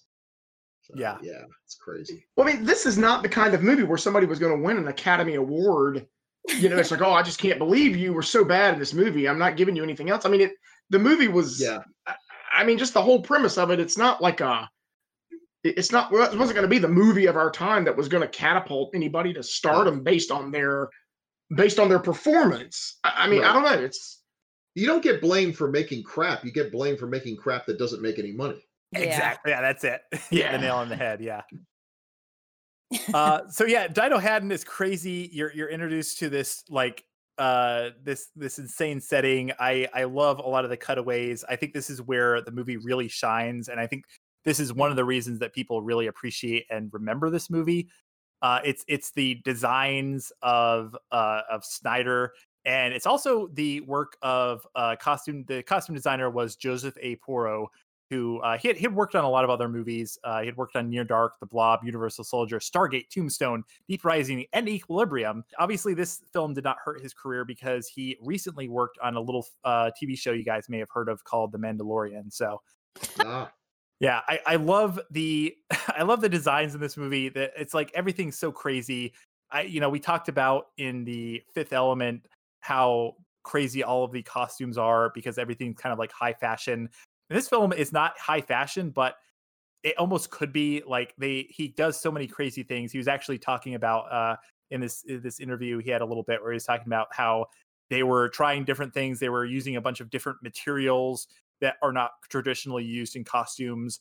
And so he was basically like the people who were putting the time in on this film were definitely the people who were actually making this concerted effort to like make this weird parallel universe that looks kind of like our own, but is also like very definably different than our own, which I love. I was just gonna say, I mean, and then there's all the fetish wear in the when they get to the club too. So Oh my God. Well, yeah, we'll talk about oh, you want to talk about some fetish wear? I have some other stuff that I was going to something say that you got- have related to something the in your movie or just closet. in general? No. So this is also where I think as a kid I watched this part and I was like, okay, this is actually a pretty dark world. Like the whole thing about basically I think there was another interview with, I think it was maybe Jaffe, who said like, this is basically a world inhabited by carnivores, and it is actually a very kind of mean world. And that actually shows up in the movie. Like there are so many weird like parts. I still don't understand. There are a couple of cutaways I don't get. There's a scene, I don't know if you guys remember. I still don't understand the scene, but there's a guy just like riding a bike and he just like hits a railing and goes over it. I don't know if you guys remember that. I remember that, but I remember like the one car with the skeleton just like Yeah. plastered to the front of it. It's like, geez. And I'm still not up on in terms of the genetic diversity of the population there, because some of them look completely like mammals, humans, even though they're descended from dinosaurs. Others have like horns, and some have tails, and some have like partially mutated, unless that's tied to the devolution gun, I guess. I don't know. Oh, that's a good point. I hadn't actually thought of that. I always assumed it was a situation where, like in our reality, only one race survived. But think of a world where like Neanderthals had survived or other offshoots had survived and kind of coexisted, and it's kind of like different species of dinosaurs that had evolved.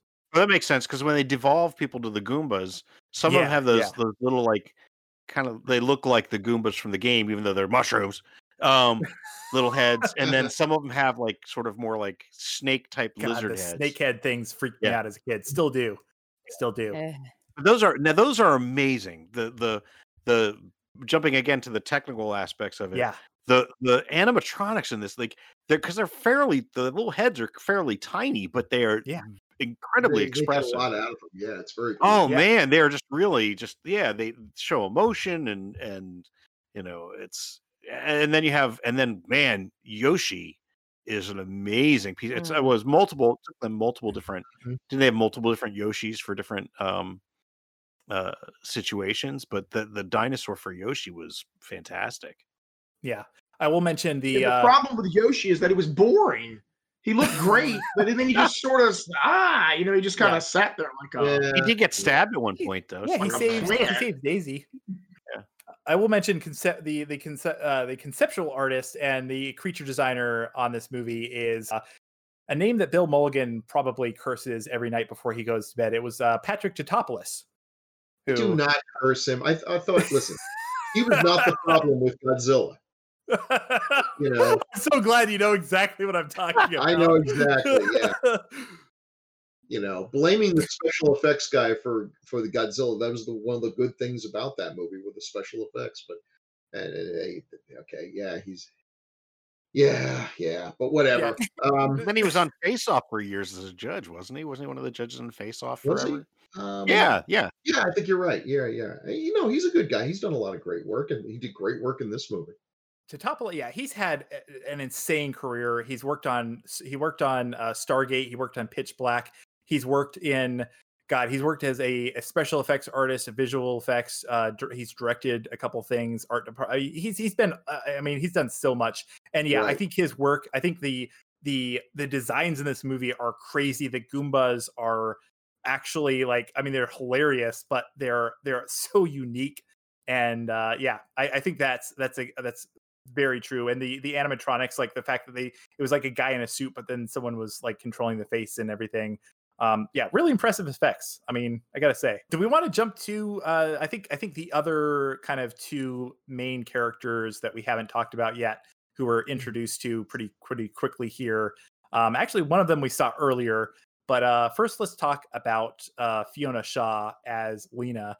Because again, she's not really given a whole lot to do, but I actually think she puts in some work here.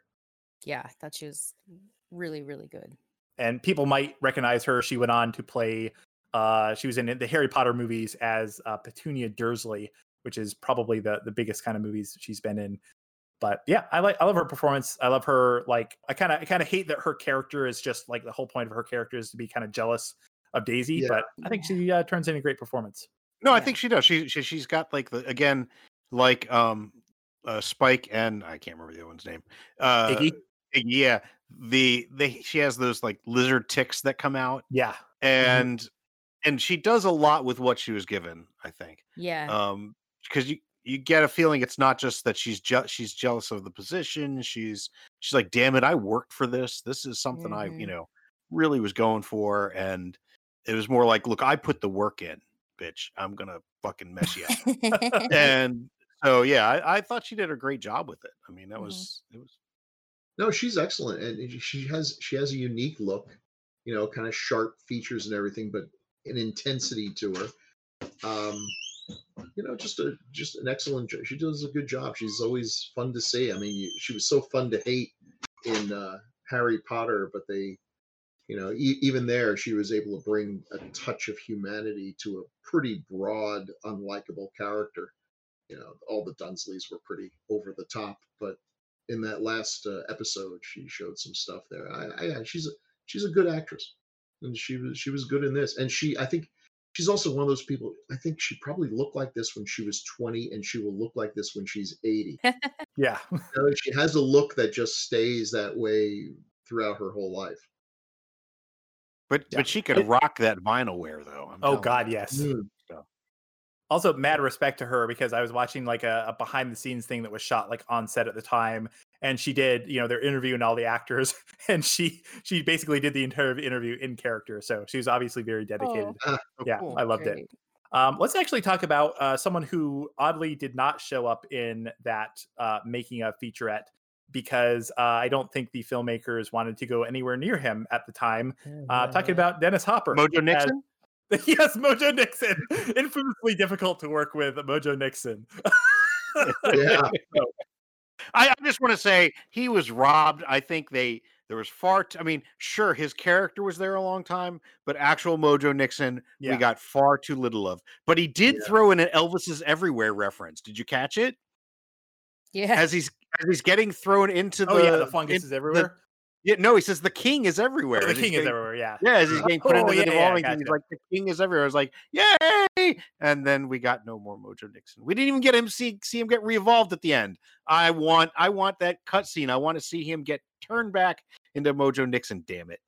Sorry. All right. Let's go back to what you're doing. Oh, that's fine. Yeah, we haven't actually met him yet, but we'll meet him in a minute. Okay. Yeah, talking about Mr. The Deacon from Waterworld himself, Mr. Dennis Hopper. Who wants to talk about Dennis Hopper? Because I know I do. God. What can you say? Who He's Dennis freaking Hopper. He's insane. Which is great. Everyone's so Dennis Hopper is kind of like our Oliver Reed.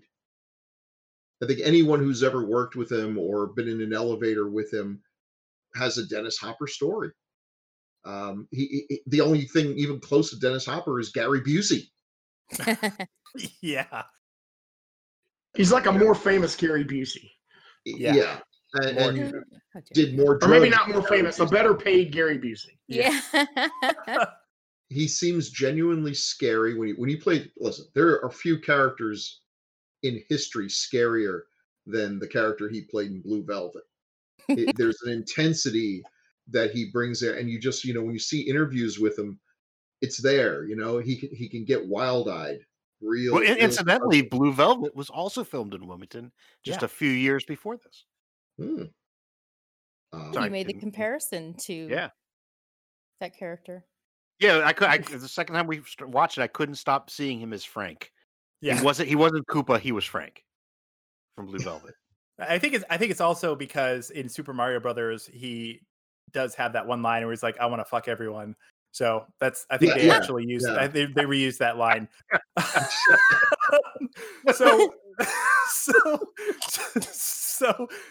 Something. Okay, so I do have something I want to say about him. I will say that he's the one person who maybe seems like he really doesn't want to be there in the movie, but he still gives a great performance because it's Dennis Hopper and he's incapable of not giving a great performance. So I never trust IMDb trivia these days because anyone can put anything on there now and people just put a bunch of bullshit. There was one thing in there where it mentioned him like yelling at the directors, and I tried to find something on it. I couldn't find anything. However, the interview with Richard Edson actually came through. Okay.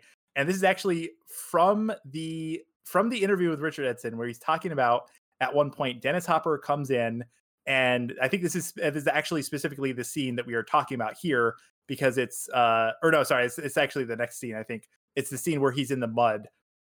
And I guess they were supposed to be filming that scene. And this is kind of picking up the story as Richard Edson tells it. He says, this is like 2.5 hours of him going on and repeating himself and variations, whatever. And finally, Rocky and Annabelle just go, please, Dennis, just tell us what you want it to do. We'll do anything you want. They're begging him. And he looks at them as if they're out of their fucking minds and goes, why are you asking me? I'm not the writer. I'm just an actor. Oh. Which is like I could hear that in the Dennis Hopper voice. Oh yeah. And then he goes on to say how like I guess I guess for some reason like he basically spent 2 hours yelling at them, and then the producers came in. They went into a trailer somewhere where he proceeded to continue to yell at them, which I thought was hilarious. But here's the flip side. Okay, here's the flip side. Dennis Hopper, we talk about he's crazy and all, but the important thing is Richard had a follow-up to that, because he went on to say, I saw him later and I said, Dennis, I'm curious. I totally agreed with you about how unprofessional it was, but don't you think that by doing what you did, it might have had a negative impact on not just the scene, but the other people there, like us? We had to suffer through the whole thing, and it might have affected our attitude and performances. And he goes, I never thought of that. You're right. I'm sorry. Yeah. You're right. Thanks for telling me that. I'm sorry. And he walks away, which I thought was actually kind of funny because, Dennis Hopper, in that situation could have also blown up at him, but he kind of acknowledged it. So Yeah. I don't know. I thought that was kind of funny. Yeah, he keeps you on edge. I think every director probably has the same nightmare that they die and go to hell. And hell is they have to make a movie with Dennis Hopper, Oliver Reed, and Klaus Kinski. I knew you were going to mention Kinski. I knew it. Yeah. Because I was picturing Kinski as in this role, so Could have happened. Oh man! Oh, but the thing is, to Dennis Hopper's credit, I mean, like you said, he didn't want to be there. He's angry, but he channeled that anger into that character, because it was just Koopa's not a happy character there, and he's pissed off the whole time. And I think he used that to that character's advantage. So I think that's true. Yeah, I think that's very true. I actually have a couple of quotes from him, which I think, again, these were actually contemporary when the movie was coming out. He said, the directors won't give interviews, Hopper says in his air-conditioned trailer, after being informed of the director's decision not to talk to the press about their work. So yeah, this is while they were filming. That's the smartest thing I've heard from them. That's the only intelligent thing I've heard that they've actually really done. And then he also says the script had probably been or the script had probably been written 5 or 6 times by the time I arrived here. I don't really bother with it anymore. I just go in and do it scene by scene. I figure it's not going to hurt my character at all. So yeah, he was obviously done with it by the time. And I think this was an interview that the LA Times or something visited the set while they were filming. So even at that point, he was pretty much fed up. So yeah. But yeah, I think the thing we haven't really talked about is the fact that he, King Koopa is a giant dinosaur in the game, obviously, and in this movie, he's just Dennis Hopper with crazy hair. But I think he, it's one of those situations where obviously, like, what were they going to do, right? Were they going to have a giant talking dinosaur? That probably wouldn't have worked. So what they went with was probably honestly, like the best decision. So. Yeah, I mean, along the giant dinosaur, kind of jumping ahead for the finale. At one point, wasn't he supposed to be like a big animatronic T-Rex, but just for budgetary reasons? Yeah, that they had to It nix seems that. like that's the direction it was going toward. It's kind of surprising that it kind of ends the way it does. I think I read somewhere there was supposed to be some big, huge scene at the bridge. Yeah, the Brooklyn Bridge or something, and that just everything got cut. Yeah, I think as much as they were changing the script day to day, I think the stuff that actually didn't get into the film was the stuff that they would have had to spend money on, because the stuff that they were changing was just like dialogue and character stuff. But yeah, when it came to the big effects scene, there was some stuff that was cut. And then I gotta say, the scene after that is there's so many weird scenes.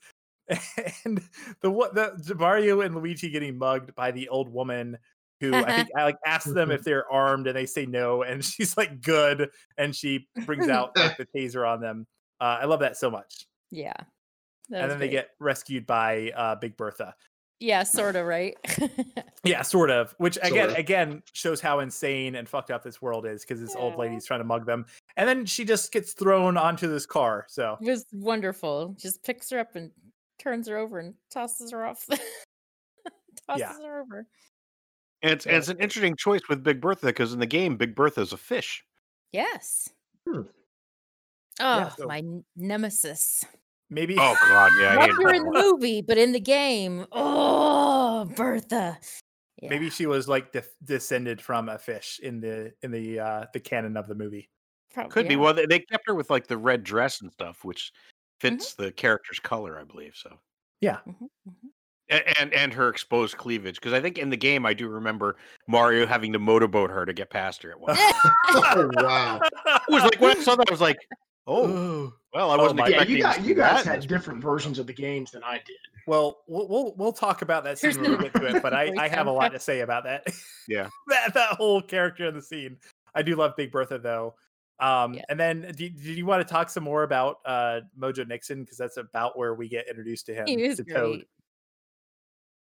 Well, it's just his characters. Yeah, like Renee said, he's great in it, but he's in it for such a short period, really. Yeah. And then, I mean, he is, but his character's in it for a long time. I do like that when he gets devolved into a Goomba, they give him the harmonica holder so that you know which Goomba it is. Yeah. I like that. I thought that was really clever. But damn it, we never got to see Mojo Nixon again. So, yeah, I do wish he had gotten re-evolved. But hey, maybe he was going to be in the sequel that they didn't make. Oh, yeah. Bill, do you have any thoughts on Mojo Nixon as Toad? Yeah, he's great. I like Mojo Nixon. Is just one of those fun guys when he shows up. There's a few of them. There's another singer that I'm drawing a blank on who, if you say his name, Tom Waits. It'll come. Yeah, Tom Waits is. Tom Waits is right there in that room in hell where you're directing that movie. Tom Waits is the worst person to ever have on a talk show. He's terrible, but it's just train wreck time. But yeah, he's great. No, but there's another guy. Is it Johansson or something? I'm trying to think. From David Johansen from the Scarlett Johansson. Yeah. Scarlett Johansson, also fun. I love her music. Rockabilly. Cat, get off my keyboard. I'm gonna. Am I still on? Yeah, you're here. It's funny that you mentioned Tom Waits, because Yeah. according to Mojo Nixon, they wanted Tom Waits and he was unavailable. So Mojo Nixon agent apparently pitched him at third-rate Tom Waits for half the price. Aw. Oh, At least according that's to IMDb cruel. trivia. No, he actually says that in an interview. He said his agent called him and said, "Look, they want Tom Waits, but I told them they could get you for half the price." So yeah, I love him, That's and I love funny. the fact that he basically exists in this movie to drop some like exposition on them, because when they get arrested and they're in the jail cells or the cages or whatever, he kind of reiterates the whole premise of the film, and also gives kind of the background on the king and what's going on with the fungus. So he's basically delivers exposition, but in a Yeah. very entertaining fashion. Yeah. And I also got to say the whole police station scene is I love it so much. It's so freaking weird. And I got to mention the guy at the intake desk is Don Lake, who I love. He's been in like a billion things, but he's been in a lot of the oh Jesus, what's his name? I'm blanking. Oh, I was on mute. Christopher Guest. Chris Willard. Guest, yeah, sorry. I was blanking on his name. Oh. Yeah, he's been in he was in A Mighty Wind. He's been in all of those movies. Oh, right. So God, he's hilarious. But it's so weird. In this, I love the scene where they go in and he's like doing the intake, but then there's like the woman with like the high heel that's just like massaging his digging neck. in. Yeah. like what digging is her going heel into his on? shoulder. What is going on? Oh That's my great. God. It's so weird. It reminds me of a scene that they would have in Last Action Hero, which I believe came out the same year and was also shot by Neen Semler. But I remember being a kid and like I was very confused. I'm actually still very confused. But I still feel like don't it would have made so much more sense if it was the version they wanted to make in the beginning. Be like, oh well, Yes, sure. Right. yes. Yeah. And once again, But they I couldn't think, cut it. yeah, I think this is like the weird shift in tones, because you get that, and then you get like the you get kind of the exposition dump from Mojo Nixon, and then you have the kind of the scene where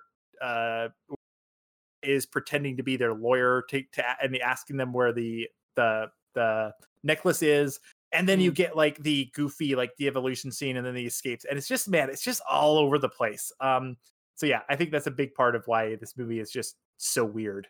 It just goes back and forth so quickly. So if we want to talk about the de-evolution, I actually think it's kind of a clever kind of little plot point, and another great quote from Mojo Nixon, because he was talking about the scene where he is getting de-evolved and Koopa is there, and he says, I was supposed to act scared of Dennis Hopper. Well, when he finally turned on the full Dennis Hopper craziness, I didn't have to act. I was scared. That motherfucker is crazy. So yeah. It's also kind of cute because apparently, he wasn't really an actor, and he was actually getting acting advice from, I guess, from Bob Hoskins.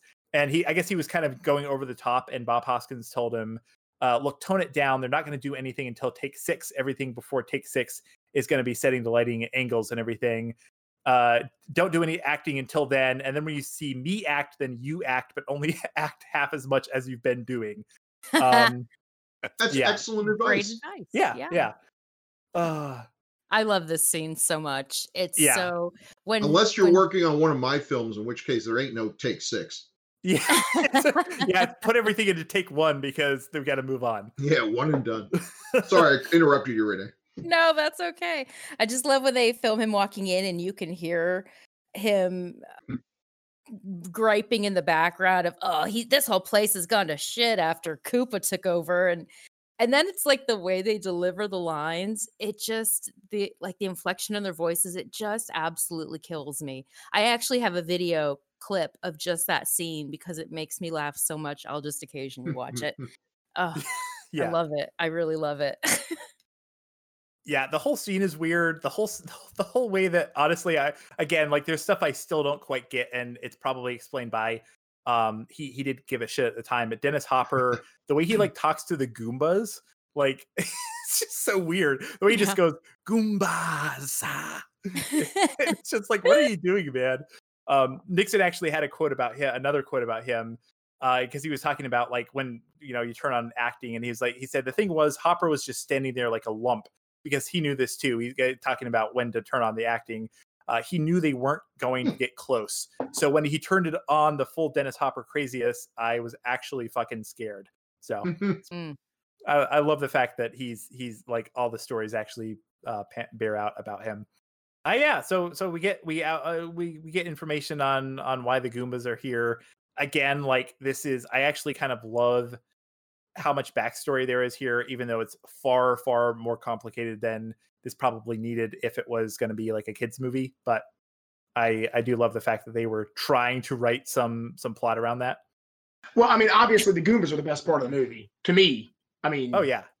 If there's anything that sticks out in my mind about this movie, or anything that would possibly make me want to watch it again, it's the Goombas.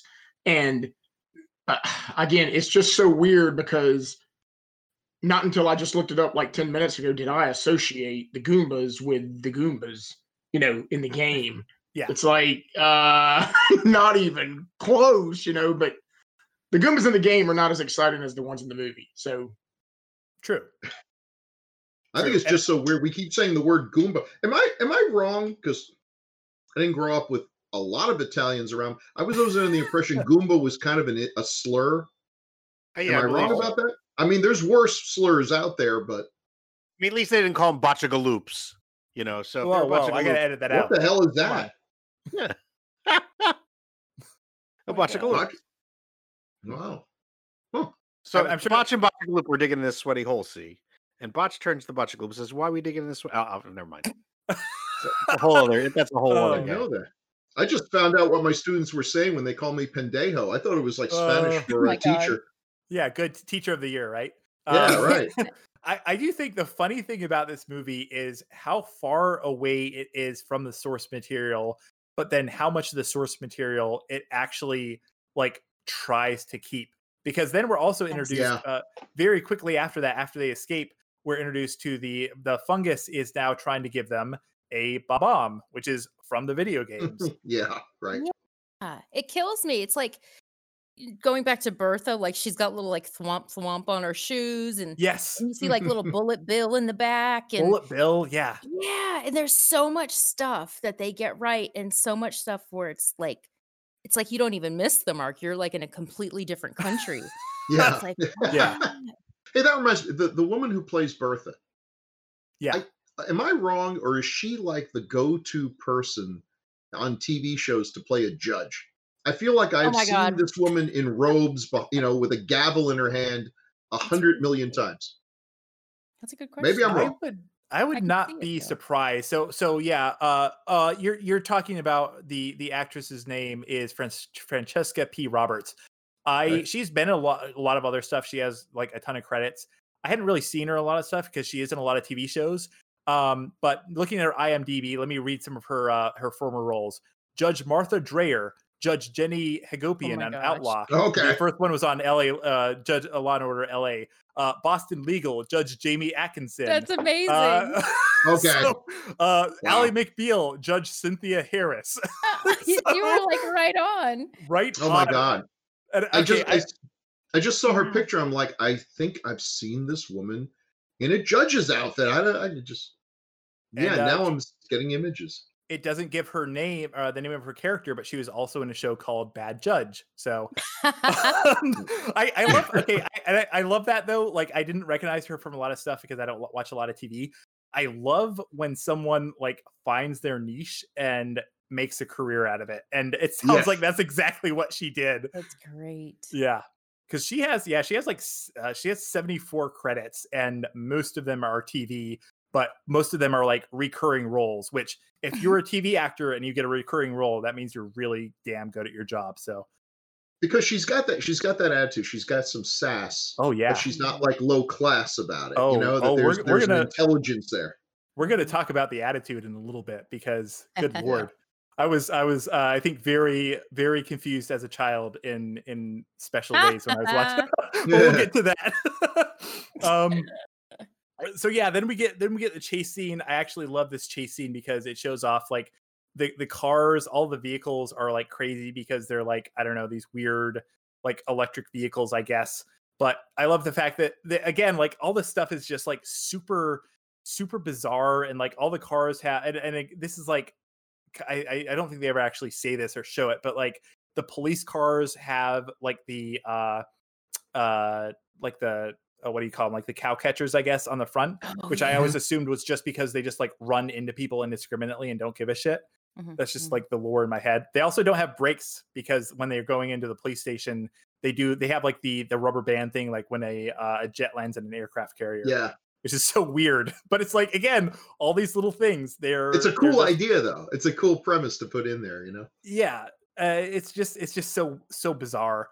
Well, I was going with the cars with the being electric and having the sort of like the bumper car like thing. Yeah, I love the bumper car thing because fossil fuels. They didn't really have fossil fuels.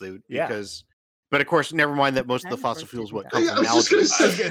These are all the people like, I'm not going to use oil or petroleum. I have an electric car, which because we pull that out of the air, Big no, but you can actually generate. The thing with electric cars is you can generate electricity through various other means, not just fossil fuels. So you can also cut down trees and or nuclear power, which has no well, nuclear power, which it's all just rainbows and gravy. Thermoelectric. Renewable. But anyway, no, but the thing is, what I'm saying is they were using electricity because presumably they didn't have the fossil fuels. So except then their guns were all flamethrowers. I'm like, well, what the fuck do you have in there? So dino methane poop from their butts, I guess. flammable. Yeah, there you go. Yeah. Yes, Goomba poop.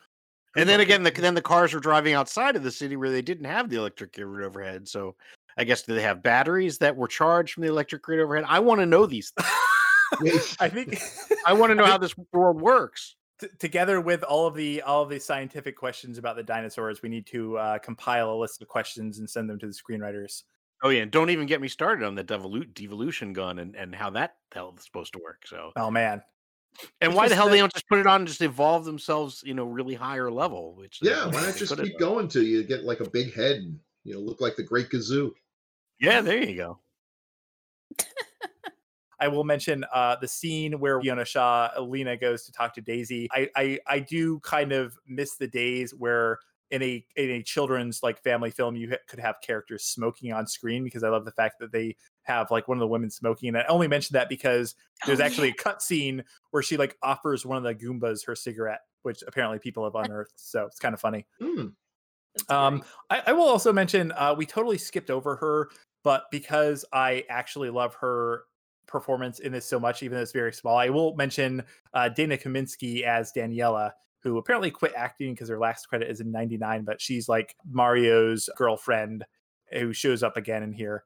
Yeah, she quit. That's too bad. She was good. Yeah, she was really good. But again, who the hell is she? What, the character? Right, she's not. From the gate? No, wait. Okay, now listen, because I'm the guy who said his favorite Mario was Donkey Kong. Am I wrong?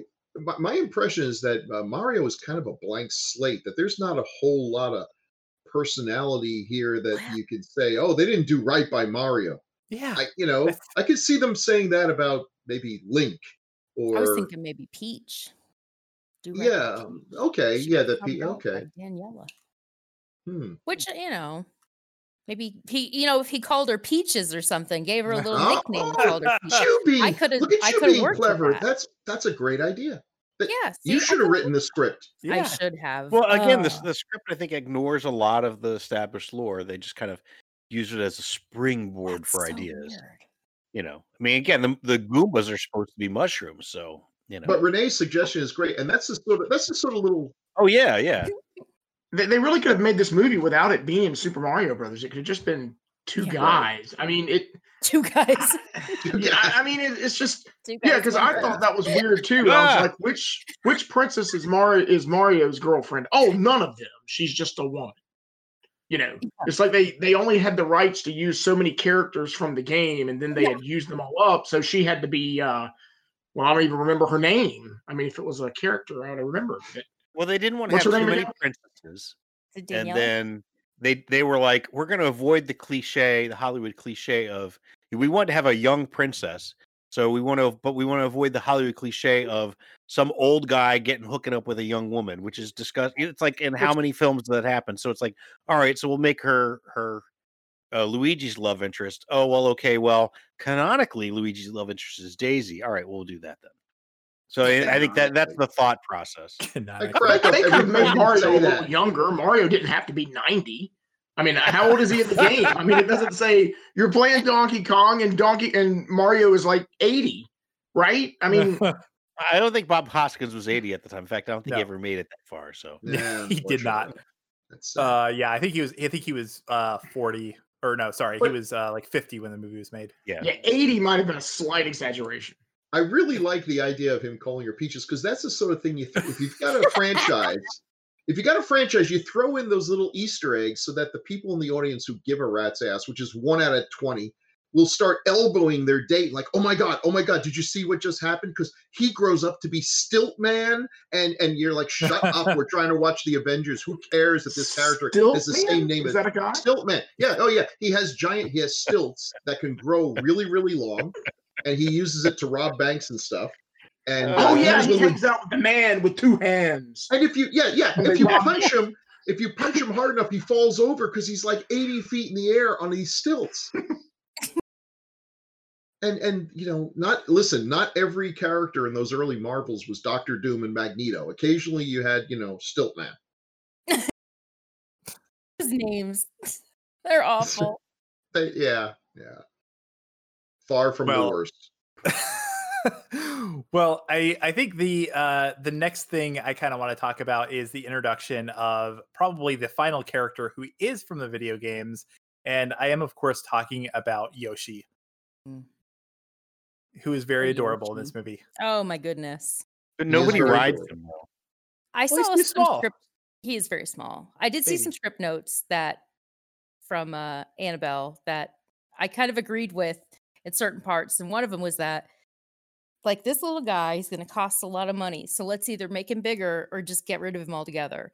And I think that was a good call that they should have followed. I mean, he was adorable and everything, but ugh. And then the whole time she's like, "Oh, it's too bad you're chained up like me." And then when they're done, she just takes his thing off.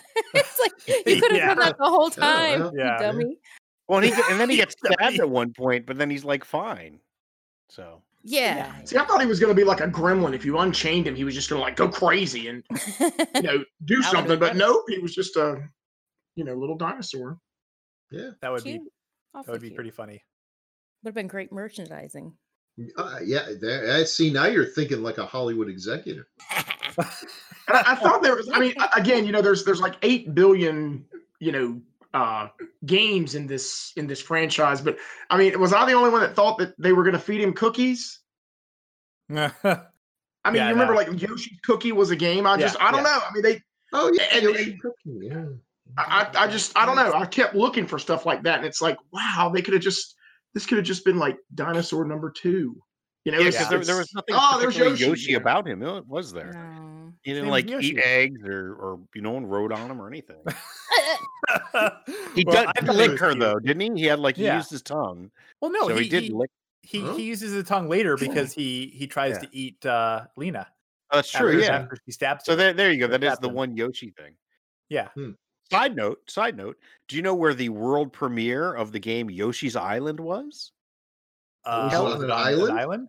No, it was held 10 miles down the road from me in Lizard Lick, North Carolina. Thank you very much. Oh, Nice. wow. Was Miyamoto there? I have no earthly idea. That's all I know. Okay.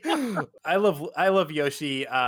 We're also introduced to the scene, the fact that Koopa's really not just evil, he's also kind of a creeper because he's kind of creeping on Daisy.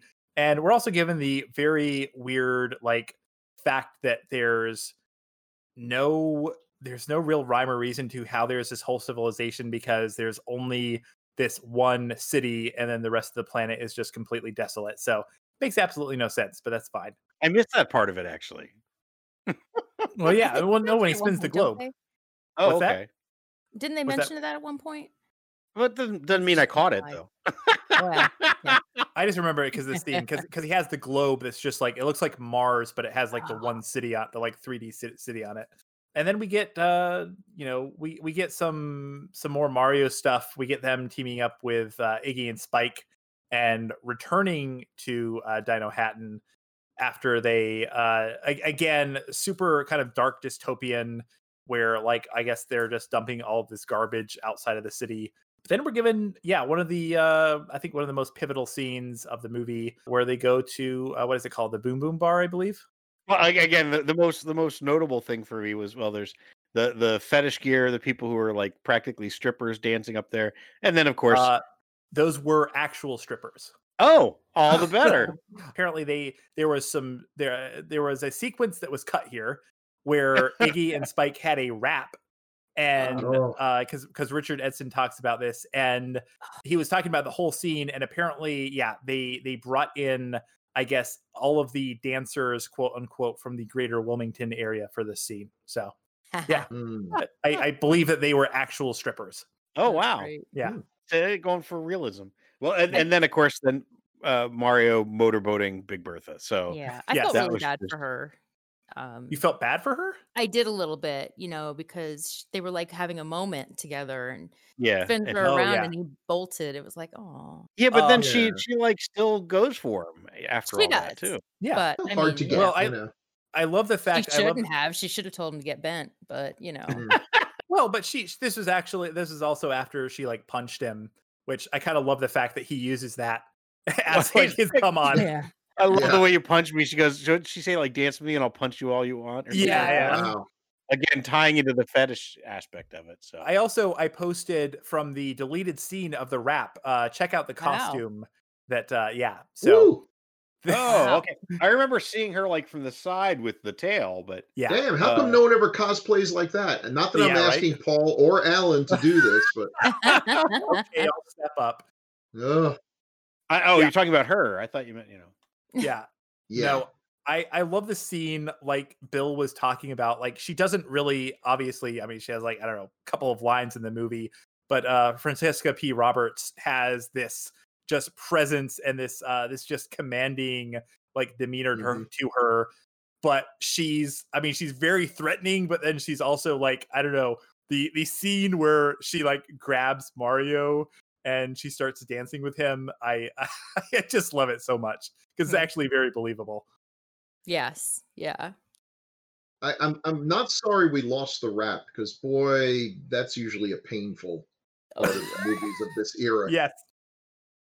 Yeah. Yeah. Well, according to him, it was actually, it was totally improvised, and they actually shot it. Oh, that because- makes it better. Well, according to him, they loved it so much that they shot it. Now, yeah, that could mean anything, but I'd still love to see Yeah. that scene.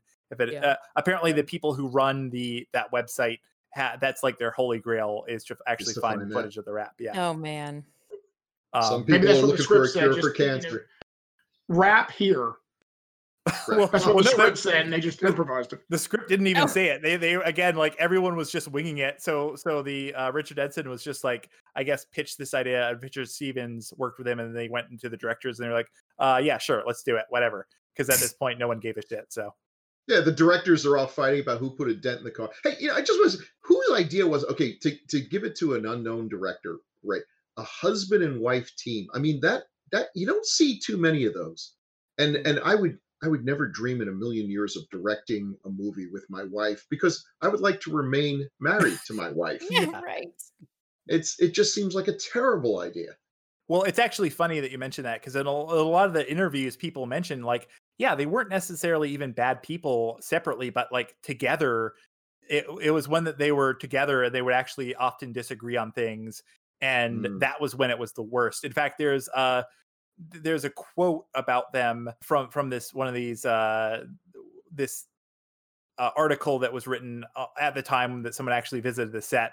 And I'll actually just read from it real quick. Hundreds of extras stand around in the 90-degree southern humidity waiting for Rockabelle, the cast and crew's dismissive moniker for directors Rocky Morton and Annabelle Jankel.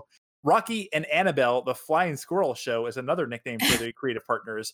The Hydra is yet a third. Oh, boy. First, there's two heads on the snake. telling you what to do, explains Hopper, then 4, then 8 heads. So yeah, that shows how people felt about them by the time they got into filming. Mm. Damn. That's great. I will also say Fiona Shaw dedicated to her craft. The scene where she drinks the like shot and there's like a worm in it. Apparently that was an actual worm that she was drinking. So very committed. What? Yeah. Was it I actual figured it was like alcohol? a gummy worm or something. Nope. Well, it and was an since they actual did worm. 6 takes of everything, that means she ate 6 worms. Apparently that is true. Apparently she at first didn't know that it was a worm, and then she did it, and they were like, "Okay, keep doing it," and she was committed at that point. So Yeah, maybe that was like her thing. Oh my god! I don't think so. I don't Are think you she sure? got typecast as Like the Quentin woman who eats Tarantino worms. of worms. Yeah. And then we all are also introduced to the other thing that was really cool as a kid that we saw earlier with Big Bertha, which is the boots, which I still love. Mm-hmm. Yeah, the boots are great. And at first I was like, why don't they use them more? But they had to be charged, didn't that? That's Yeah, what they had, like they the had little bullet cartridges. bills. Yeah. That looked like bullet bills, right? Did they not? Yeah. And they had that little cartridge to charge them. So I was like, oh, okay, I'll give you that. But I remember advertising for that. They showed those like endlessly. Like you thought they would be, since it's since it was a platformer, you'd think they would be jumping all the time. So yeah. Well, I love how again it's like kind of a reference to that where they kind of figured out how to fit it in, like the jumping aspect. So yeah, I don't know. The next thing I want to talk about is where we are finally kind of introduced to the actual fungus, where King Koopa goes in and talks to the king. Pretty gross, but I love it. Oh, it is. But you know what threw me off though is when like the he said, the king pops out. Like the king is the fungus everywhere, but like the mass of him comes out. To me, it looked just too mechanical. It was like it didn't have like, even though it had like cover with goo, it was like, oh, it's this big metal ball that dropped out. I don't know. I just think though I do think it was it must again one of those weird references. To me, it reminded me of the pipes that are all over Mario games, and so I think that maybe was the idea. But to me, it was like, oh, it would have been better if it had been kind of stretchy, like if it wasn't a distinct piece, but just kind of bulged out and blooped. Right. Funguses freak you out. They're pretty. It was pretty repulsive. So it was definitely awkward. Yeah, I always thought the pipes came in later when they go down they're on the mattress. Well, that's true. Well, I mean, you got multiple versions of that. Multiple references. How about that? True. So yeah, I think also probably the next scene is really it's the weirdest scene in the movie and probably my favorite. But the elevator scene. Oh my god! Yeah. Renee, thoughts on that? It's so ridiculous. It's just so ridiculous. I guess for maybe those who are not recalling it offhand is when Luigi and Mario are in the elevator and all of a sudden the doors open and the Goombas come in and they're just like, oh shit. And all of a sudden Luigi just grabs one and he's like, just follow me on this. And he's like, starts swaying him from side to side. And the next thing you know, they're all dancing in the elevator. Oh God. It was ridiculous and funny. Yeah, that was weird. It's totally random. It was totally like, random. why did you think that would work? What is how? I don't know. Yeah. Well, somehow them dancing made it made it where they couldn't see them, or they didn't think about. It was like they were so like enraptured by the dancing, I guess, that they just wouldn't. Yeah. I think it's like if you tickle under an alligator's neck, like it hypnotizes them or something. Right. What? I don't know I've if that's heard true. That's what they say at the alligator wrestling thing. I don't know if they still do that. I think you flip them over, right? Well, what I've been told, and I'm not ever testing this, alligators can they can close their jaws with 2,000 pounds per square inch, but they have no muscles to open their jaws. That is correct. So if you just grab them by the snout and hold on relatively tightly, they can't do anything about it except shake their enormous heads and decapitate you with their tails. So they will roll you into oblivion. Right. Until you let go, and then it's 2,000 pounds per square inch on you. But yeah. I've never tried rocking one, but maybe it'll work. I don't know. Yeah, well, next time you're getting attacked by one, try tickling it and see what happens. Yeah, see. It might be rabbits that you can flip over and put to sleep. Why that's a bad evolutionary. Yeah. Rabbits are the bitch of like every meadow out there. I mean, everyone eats rabbits. If you've got some evolutionary Oh. quirk where all the predator has to do is flip you over and then eat you at his leisure, could probably stack you up like cordwood just on your backs. That's Man, why they reproduce so much. yeah, I That, guess yeah, that they have explains to. the 20 babies. Yeah. Oh, I'm gonna go cry now about rabbits. Okay, another Yeah. another thing I just thought about, and this is like super reaching, but Luigi's belt in this movie, it's like rainbow colored. Is that Oh, potentially a reference to the Rainbow Road in Super Mario Kart? Oh. I didn't. That went right over my head. Well, isn't that like 15 years before? What? I don't know. Super Mario Kart came out in '92, so Oh, Oh, Yeah. was there a Rainbow Road in the original? I don't I even think remember so. that. Yeah. I just remember the one on the Wii. Oh yeah, no, yeah. That was from the beginning. They've had the Rainbow Road, so probably not intentional, Okay. but we're gonna say it is because Huh. I like Why seeing. not? Why not? Yeah. Right? And then we get to I think you guys are underselling Yoshi because he does Oh. have his hero moment where Lena is kind of basically trying to stab Daisy to death, and then the reason that Yoshi gets stabbed is because he starts trying to eat Lena's leg with his tongue. So Yeah. he does But have a then there's hero no moment. consequence of him being stabbed. Like he Uh, doesn't well, die. thank He's not dying. He's not even injured when we see him later. It's like, I just kind of it negates his sacrifice. It's sort of Well, it, it you didn't have to sacrifice. I mean, he's still injured later. Would have But been the ultimate salt in the wound, though. They Mm. killed poor Yoshi. yeah, you Oh, can't kill man. Yoshi. that was probably like in one of the darker scripts. Yeah. Probably. Or He probably falls in the darker into quicksand and gets pulled down. Yeah, it's in Oh, the darker no. script. In the darker script, Too soon? he probably like Yeah. swallowed Lena whole while she was like screaming. Ooh. Yeah, well, I mean, she doesn't really have a very good end either way in this one. So Oh, that's true. Oh, that's very true. Yeah, yeah. One other scene I also wanted to call out because again, like there are a lot of just random one-off things in this movie. But I love when King Koopa's ordering pizza. And he orders Oh, pizza, God. but the guy comes on the screen and he says, "King Koopa here. I'd like to order a pizza." I love how the most that would be like if Joe Biden ordered a pizza and he got on the phone and he was like, "Hi, it's President Joe Biden here. I'd like to order a pizza." Like, the most powerful man in this entire universe, and he introduces himself to the pizza guy. I just love it. But I It love sounds like, that Chris, there's it a sounds like random Christopher part. Walken would do that. Yeah. that shows his humility. That shows that Sure. it makes that more of a three-dimensional character. It shows that he cares about his people and He's a he's man in of the touch with people. them. He is, and he's Are you not. sure it's He's not? not He's doing this like, for like saying, power. "Don't screw my pizza up," or that's it. No, Well, no. It's totally he's a man see, of the that's people. a darker take. No, but it's not like everyone knows who King Koopa is. My point is like, why does he have to introduce himself? It's also the friendliest we see him in the entire film when he's ordering the pizza because he's very I'm pretty polite to this friendly when I pizza know guy. Well, you want to pizza's be coming. friendly to. Yeah, Yeah, very true. You want to Zach, King you Koopa. should know.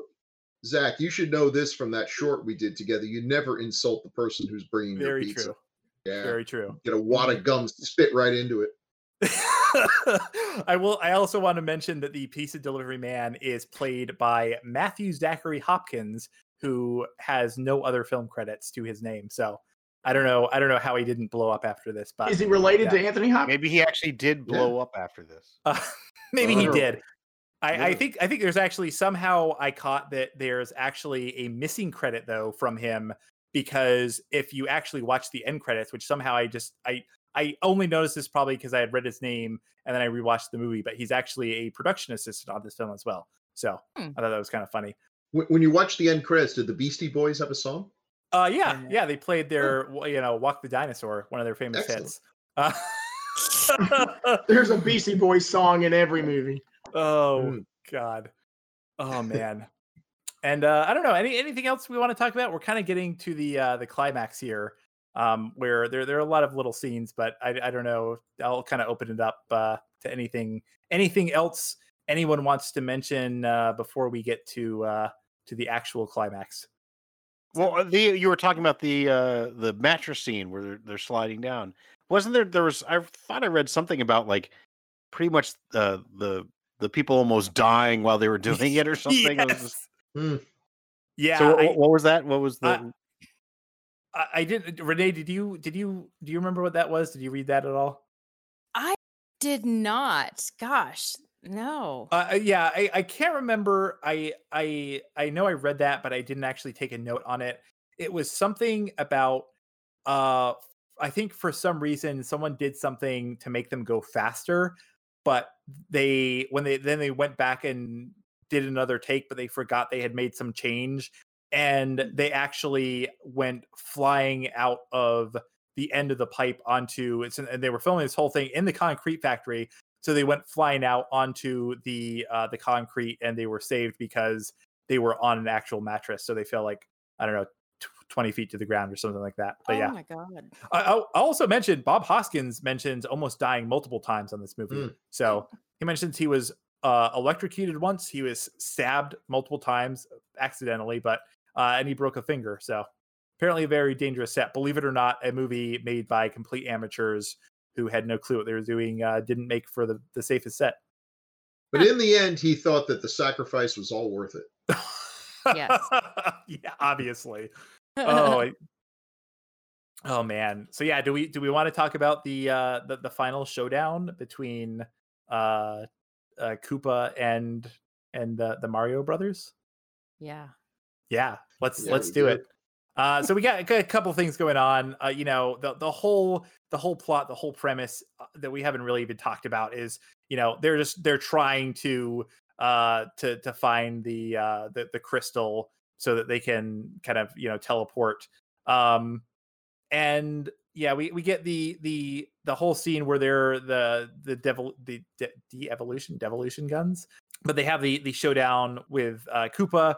We get the bomb. Everything kind of comes together. I love, again, like the most impressive thing about this movie is I think the a lot of the sets, and I love how in this scene, especially where they're fighting Koopa, you get the like campaign posters in the background for Koopa, where it's like talking about him being an environmentalist or something, and it's like him with a chainsaw.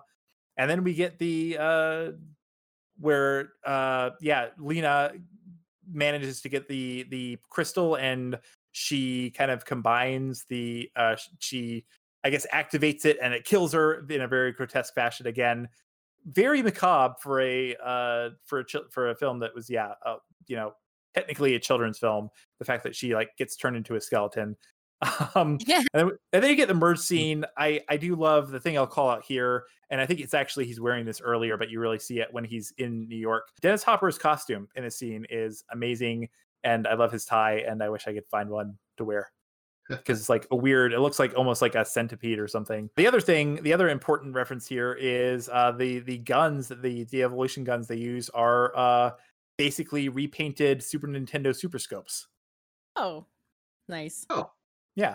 So not only a reference to the games, but an actual reference to the hardware. I think I've got a super scope. I should go down and play with it. Yeah, it's good. You can pretend like you're in the Super Mario Brothers movie. Ooh. And then yeah, we get the final scene where they kill Koopa. I will mention one of the things that I realized as I was kind of rewatching this movie and thinking about it. Actually, the second film where John Leguizamo kills Dennis Hopper. Right. Well, this would be the first one.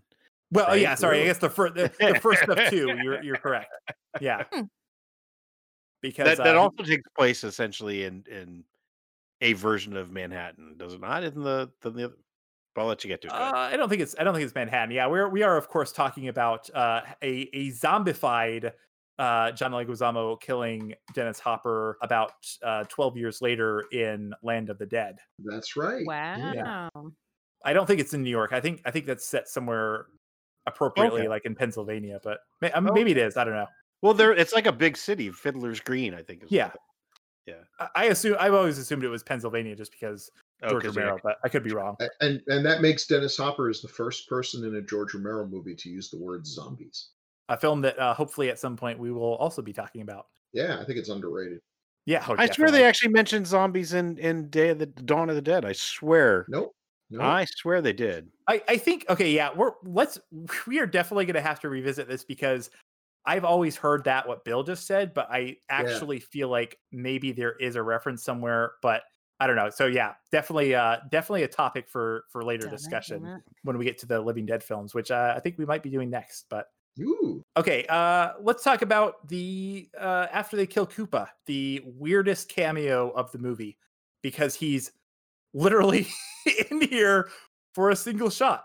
But the Mushroom King, I can't remember if that's actually what they call him, inexplicably played by Lance Hendrickson, Lance Henriksen. Yeah. The man. which is Oh, so yeah. weird.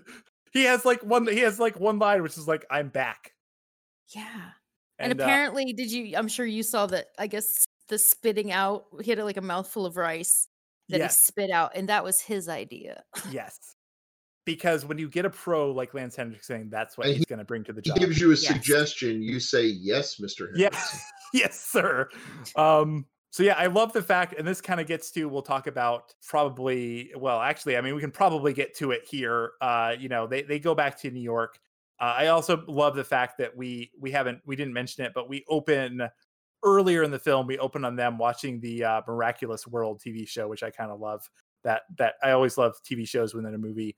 But I do kind of wonder if he was cast. Maybe he had more scenes and that, and maybe they were just cut.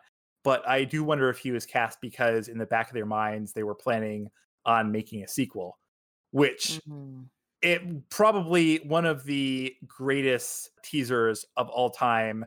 Oh man. Yeah. Who wants to talk about the last shot here? Are you talking about when Daisy Yeah. bursts in?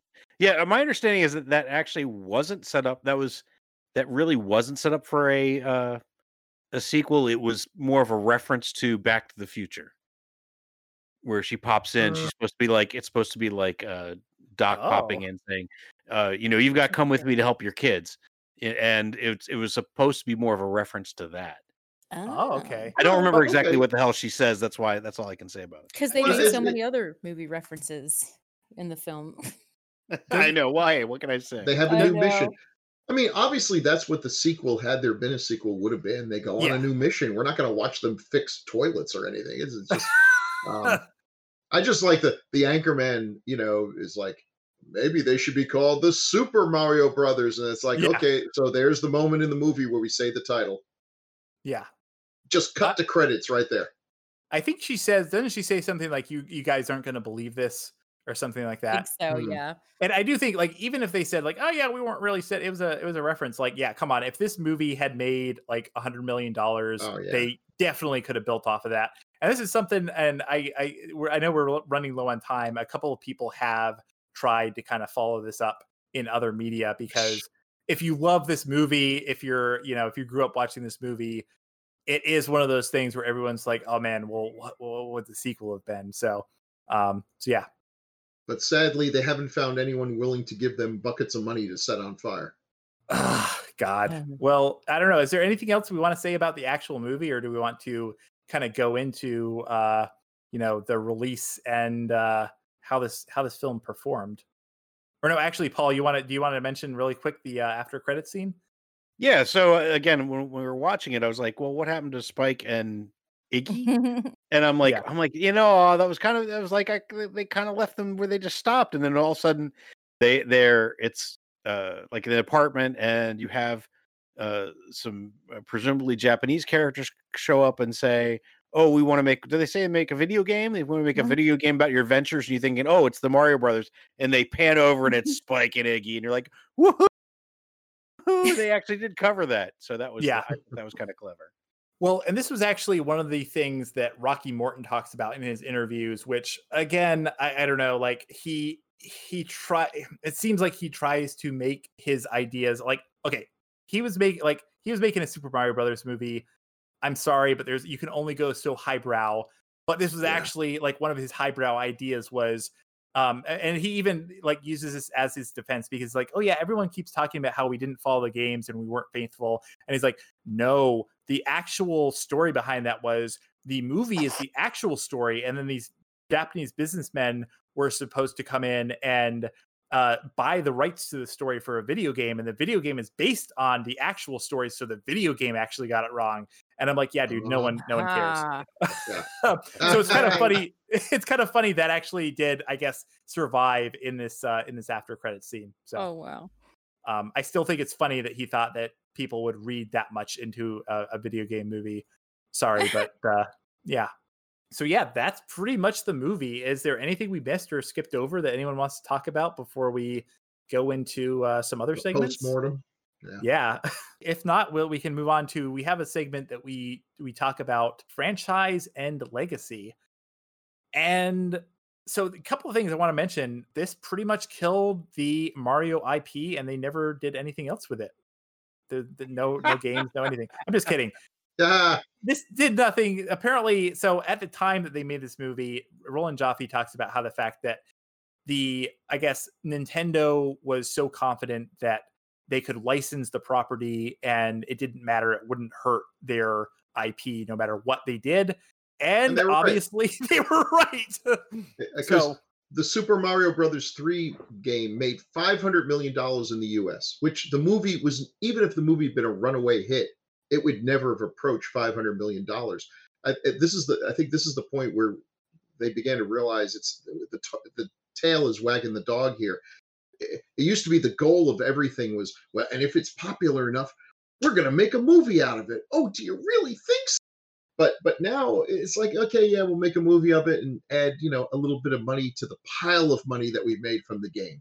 If you give them a choice, we'll give you a hit movie or a hit game. It's like, oh, not even a question. Give me the hit game, because they actually, when they make a profit, it's a real profit. I'm sure no matter how much money it made, it never would have made any profit.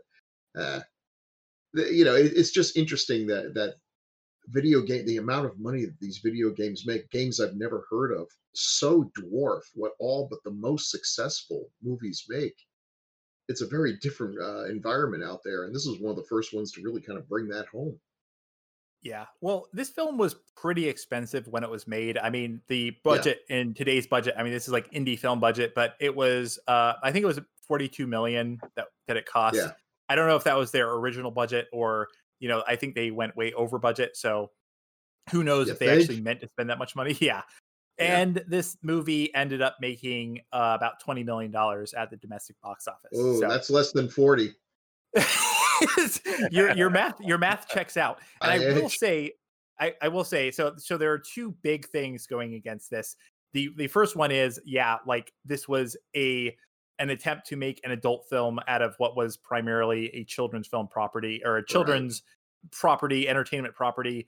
It was never going to work. However, there's something else that I don't think I've actually seen mentioned anywhere else, but I went back and looked at the dates, because this movie came out in 1993. Does anyone remember what other movie with dinosaurs came out in 1993? It's not a trick Well, question. I can only imagine it's Jurassic Park. It's Jurassic Park. Not only did Jurassic Park come out the same year, Jurassic Park came out 2 weeks after this movie. Oh, brother. This Ooh. movie, even if this movie had been a great film, this movie had no chance. So it's kind of funny that, like, the film failed on its own, but it definitely didn't help that one of the biggest films in history opened 2 weeks later. And incidentally, it was also about dinosaurs. So I was Yeah, thinking it it was really Jurassic Park that made me It really feel sucks old. when you spend $30 million to make Damnation Alley, and with the best special effects you can buy for $30 million, and then Star Wars comes out and pretty much makes you look like a piece of donkey crap. yeah. So, Now, oh, obviously, we mentioned at the top that this was kind of the first live action video game adaptation. and And almost the last. it wasn't. It's kind of funny though, because this film failed miserably, and as Hollywood tends to do, like Hollywood, I don't know, it seems like two things happen in Hollywood.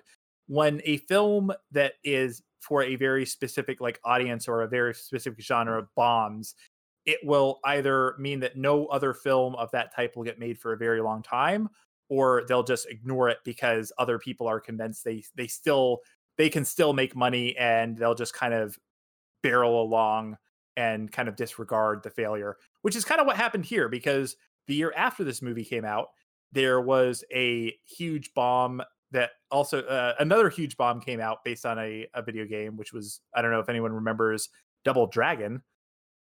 Oof.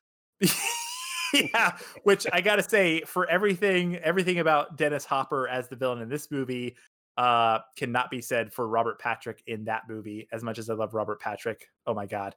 But Okay, then see, speaking, isn't Double Dragon just basically the video game, just two guys punching people? yeah.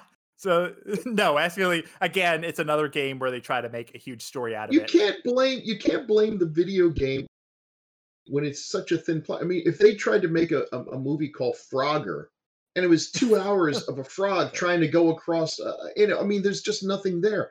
It's like they made a movie about Battleship. Now, Shauna happens to like that movie because it's got Liam Neeson in it, and I sort of admire the way that they ball peen hammered the premise of Battleship, which is nothing. There is no story in the game Battleship. It is just, come on.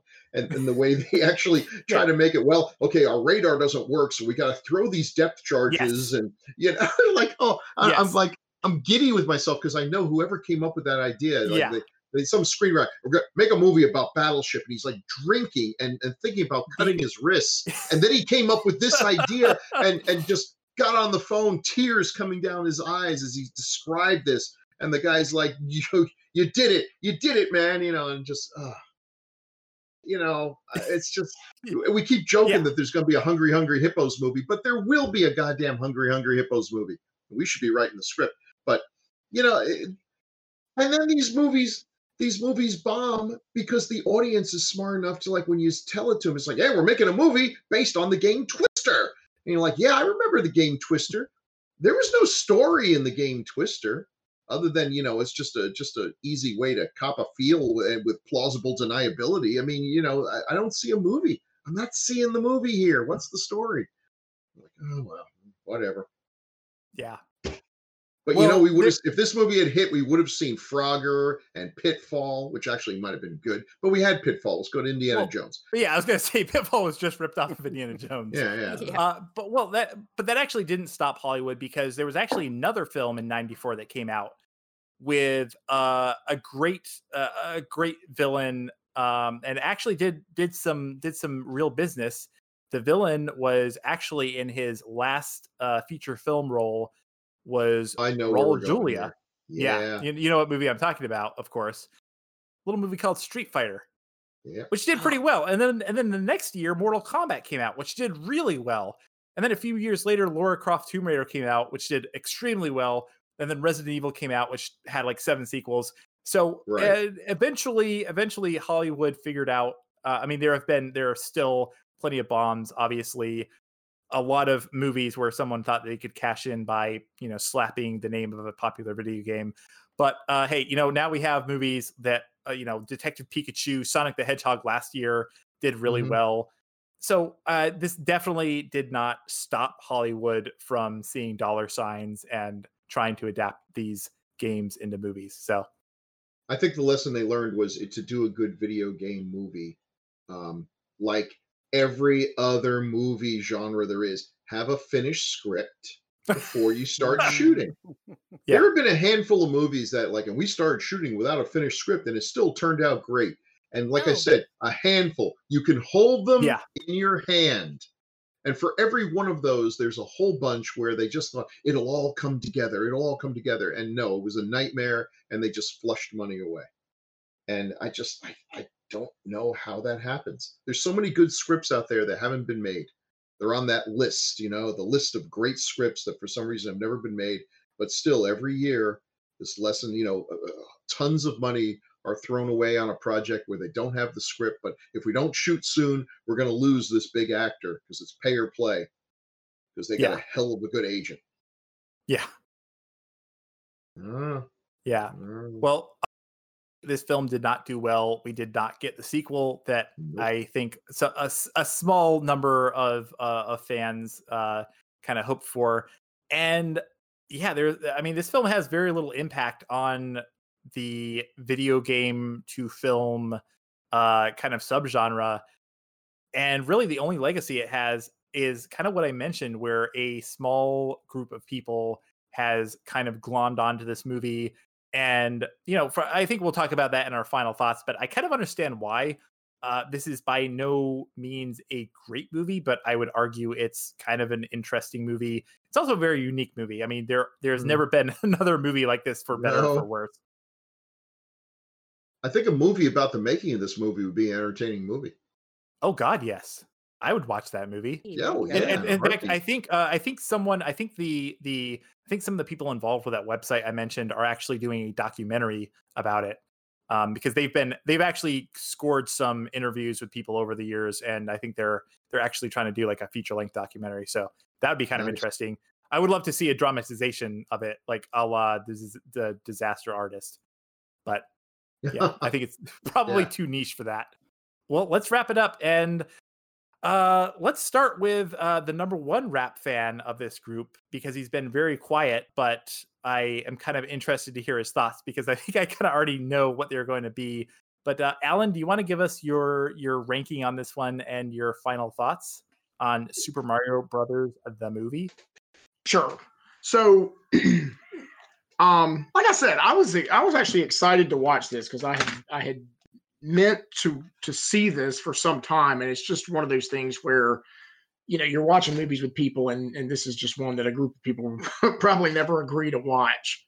But you know, I mean, so I came into it, you know, I didn't know what it was going to be about. I assumed it was going to be about, you know, these two plumbers that do something, but it kind of missed the mark for me on everything. I mean, you know, I was watching and I was like, well, you know, is this a movie for adults or is this a movie for kids? And there was no cussing in the movie. So I was like, okay, well, this was obviously aimed at, you know, kids, but even me being as old as I am now, you know, I didn't like the movie as a kids movie. I think I'd rather it have been animated than anything else. But anyway, like I said, the most memorable thing about this movie that I'll remember forever are the Goombas. I mean, I love them. Other than that, I mean, it's just, to me, it's just so unmemorable. And we're doing 5 rewound tapes, right?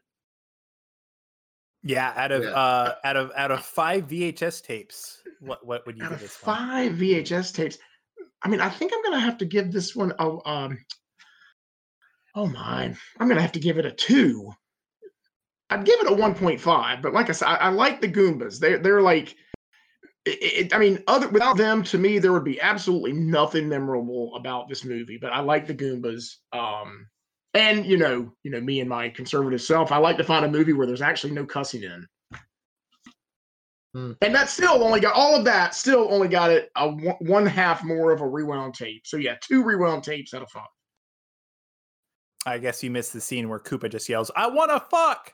But yeah. Yeah, I did miss that. I must have dozed off after eating all my cereal or something. Yeah, that's true. All right, well, let's continue on with someone who had not seen this film until they viewed it for this episode. So, Bill, why don't you give us your rankings and final thoughts on this? I agree. 2 tapes. 2 tapes. It's not good, but it's too entertaining to you know, really be you know, there's bad movies that are boring and you just want to turn them off. You're sorry you saw them, and there's some that are bad, but there's a lot of eye candy and there's stuff going on, and you know, you keep watching it. It's not working. It's a train wreck. You weep for the money that was wasted, but ah, I can imagine watching this again. So yeah, two's fine. Two's fine. It's not good, but the story behind it is interesting. I mean, it gave us a lot to talk about, and people are still talking about this.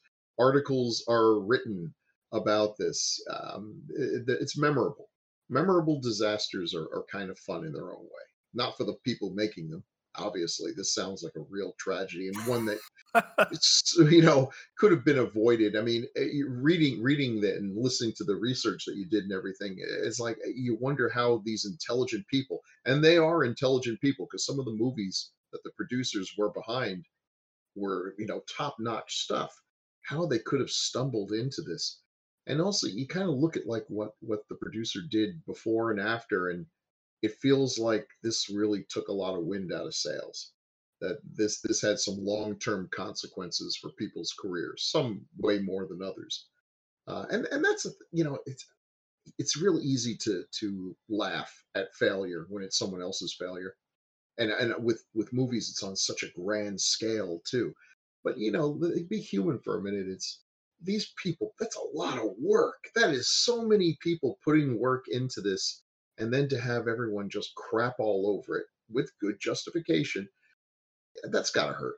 It's gotta hurt to put all that into it, and it just didn't work. And it's not the fault of the creators. A lot of good creative people in this, a lot of technical people, but this was a project that was misbegotten. And yeah, so fun to talk about, and not terribly not. It's fun to watch. So two, maybe I'll even bump it up to 2.5. Oh man, talk yourself into it. I love it. Yeah, it's actually kind of funny. You mentioned the ebb and flow of Hollywood, and one thing we didn't mention, but I kind of read offhand in some of the stuff that I was reading about. But one of the other characters that was considered for Luigi, and he was actually discounted because he had a couple of movies around the time that they were developing this. There were a few films that he had, I guess, been in that had kind of not done so well. So they kind of went with someone else, but Tom Hanks. So yeah, who oddly enough, same year as this film appeared in Philadelphia. So bringing it, Good choice. Yeah, bringing it back to John Leguizamo. So kind of interesting. Obviously, his career never kind of picked up after Turner and Hooch. So sorry, Tom. I know you're still looking for work. Up to now. Well, let's see. What's that, Renee? Not a big draw. Yeah. Well, let's see if we can get a good rant out of a man who I don't even know if he's still conscious because I haven't heard from him. And the last bowl of cereal may have done him in. But Paul, if you're still with us, give us a ranking, give us some rants. Let's hear what you think. Well, let me give you the rants first. I'll end with my ranking. Great. So yeah, after 3 bowls of cereal, I'm still conscious. Because I paced myself today. So that's the key, is you got to pace yourself with the cereal. All right. So this movie is a shit show. It's a mess. It makes, like, the story doesn't necessarily go the places it's supposed to. There's stuff kind of hinted at and then just dropped. There's it just completely ignores large portions of the Super Mario lore. And there actually was lore at that point already established. It's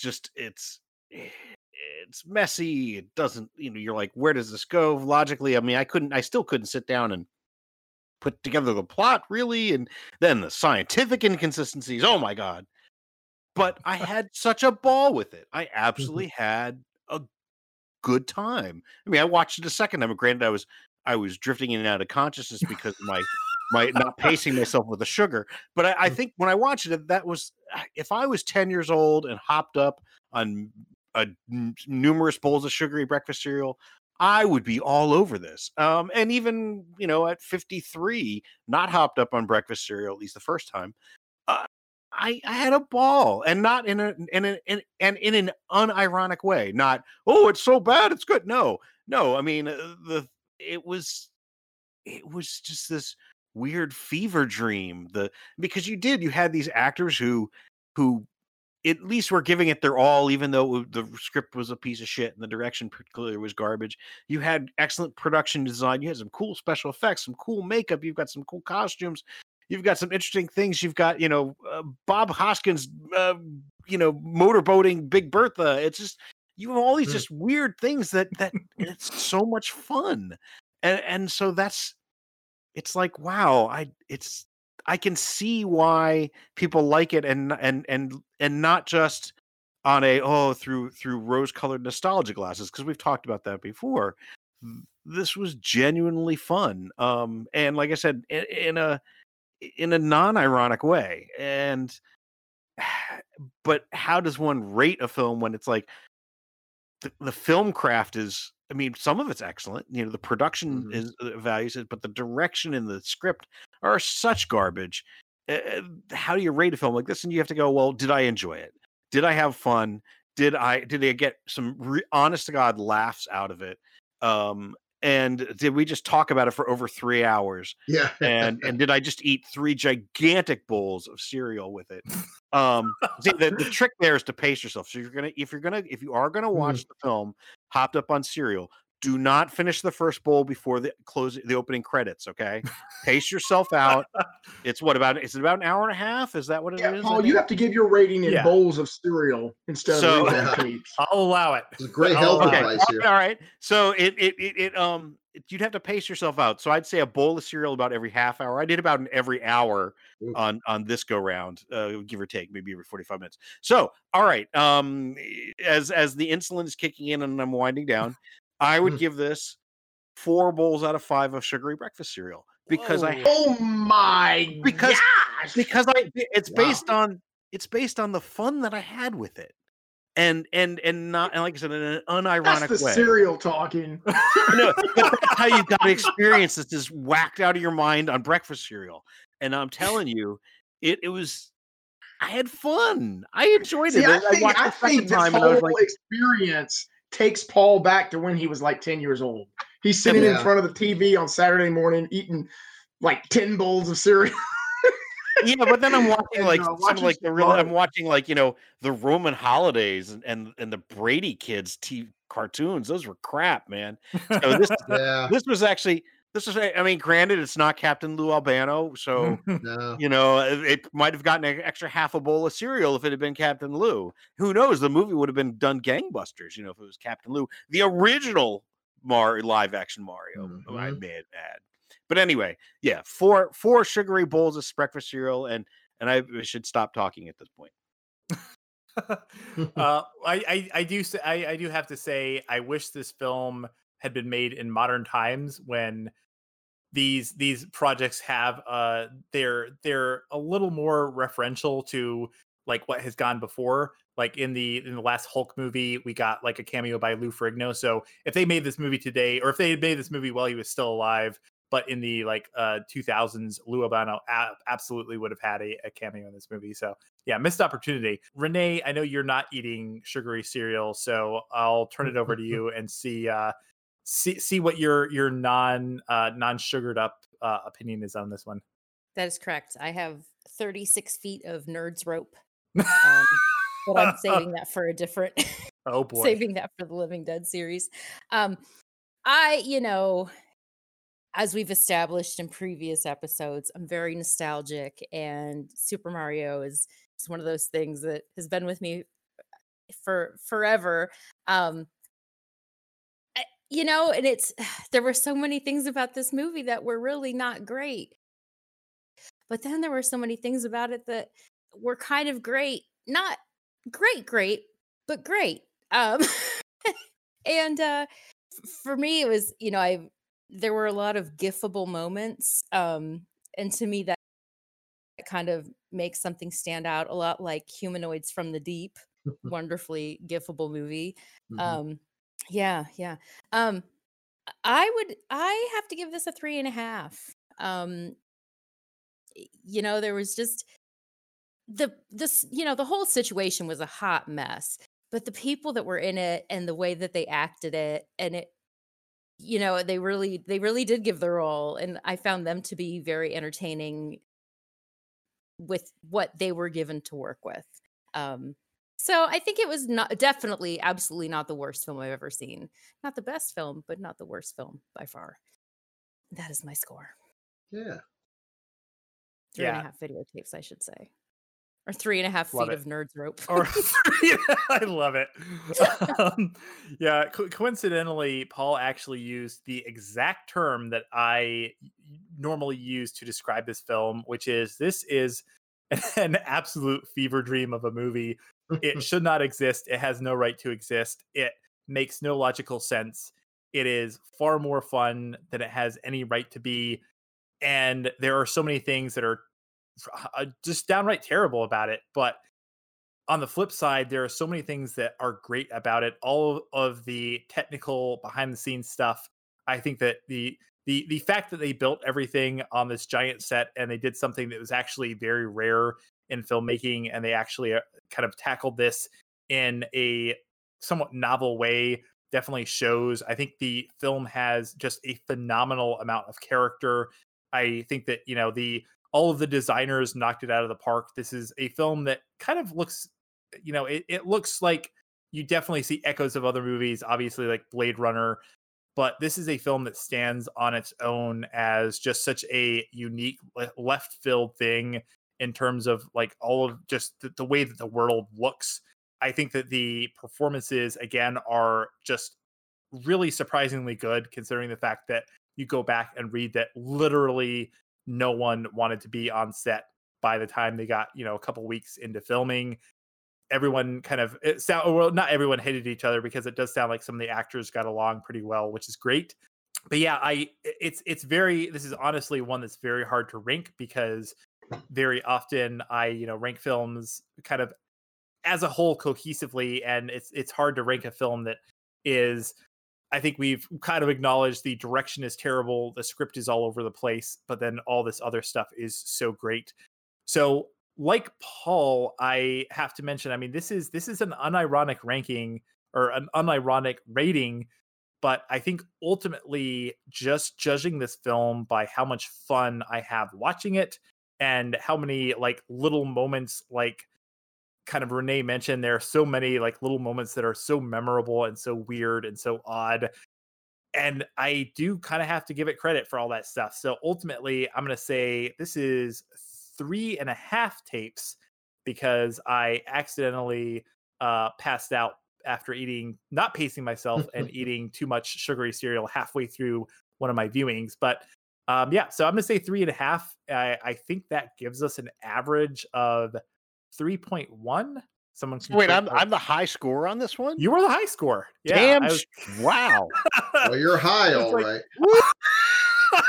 Yeah, For me. I was like, nailed you on that one. And I big don't surprise, know- I was the low score. I don't know if I can go for a full 4, but to give it anything less than 3.5 would be to just be in denial about how much I enjoy watching this movie.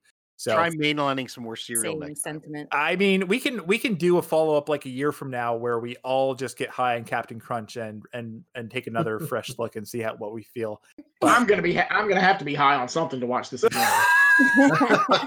I mean, really, oh my gosh, there's just, I mean, there were movies that have some kind of rewatchability, and I would not put this in that category. But I mean, if I could have as much fun with it as you guys did, I guess I would watch it again. Yeah, well, it's definitely not a movie for everyone. Like I said, there seem to be a lot of people who have kind of glommed onto it. I will say, like, it's funny because when you go, it's one of those movies, if you go and look at the IMDb ratings, and it actually has like a lot of very low ratings. And you get the sense that there are a lot of people who, obviously just don't like it, like, Alan, but then there are a lot of people who have kind of, I don't know, they've kind of adopted it. And if, like, I'm actually looking at the ratings right now, and it's like, it looks like the highest the ranking with the highest percentage is a 4, and it has a 4.1 overall, and there are 13.2% of them give it a 1, but then 8.4% of the people who rated it on IMDb give it a 10. So it's kind of interesting. There's kind of a huge divide there. It's kind of funny because apparently there's also a huge divide on this one. It's hard to believe ourselves. that anybody could give it a 10. I mean, even you guys that like really like it, I think you agree that it's not top notch. Oh no, I there's no way I could give it a 10. I suspect that the people who gave it a 10 saw the 4 and wanted to give it a curve. So up it. Yeah, I Rocky mean, Morton's got like 5 different IMDb accounts. It's just Rocky Morton. Yeah. Just every day he goes in, makes a new account, wakes up in the morning, has a bowl of sugary cereal, gives Super Mario Brothers a 10, and then cries for the rest of the day. So good, honest day's work. Cool. Well, I will add to the end of this episode what we're doing next. I don't think we know as of this recording, because we have a couple things we've been talking about, but our release schedule has gotten kind of shuffled around because of various life things. So hey, listen for probably another 30 seconds, and I'll probably say what episode's coming out next. So I guess if no one else has anything else, we'll say good night. or Yeah. goodbye. Good night, folks. Farewell. Good night. Auf Wiedersehen. Goodbye. And See ya. Now, they must rescue the princess Alien species escaping. and make it safely back Later, alligator. to our world Are you alright? before time runs out. Shoot him! Look out, Mario! Get him! Yes! No, stop! Gotcha! No, not again! Super Mario Brothers. This ain't no game.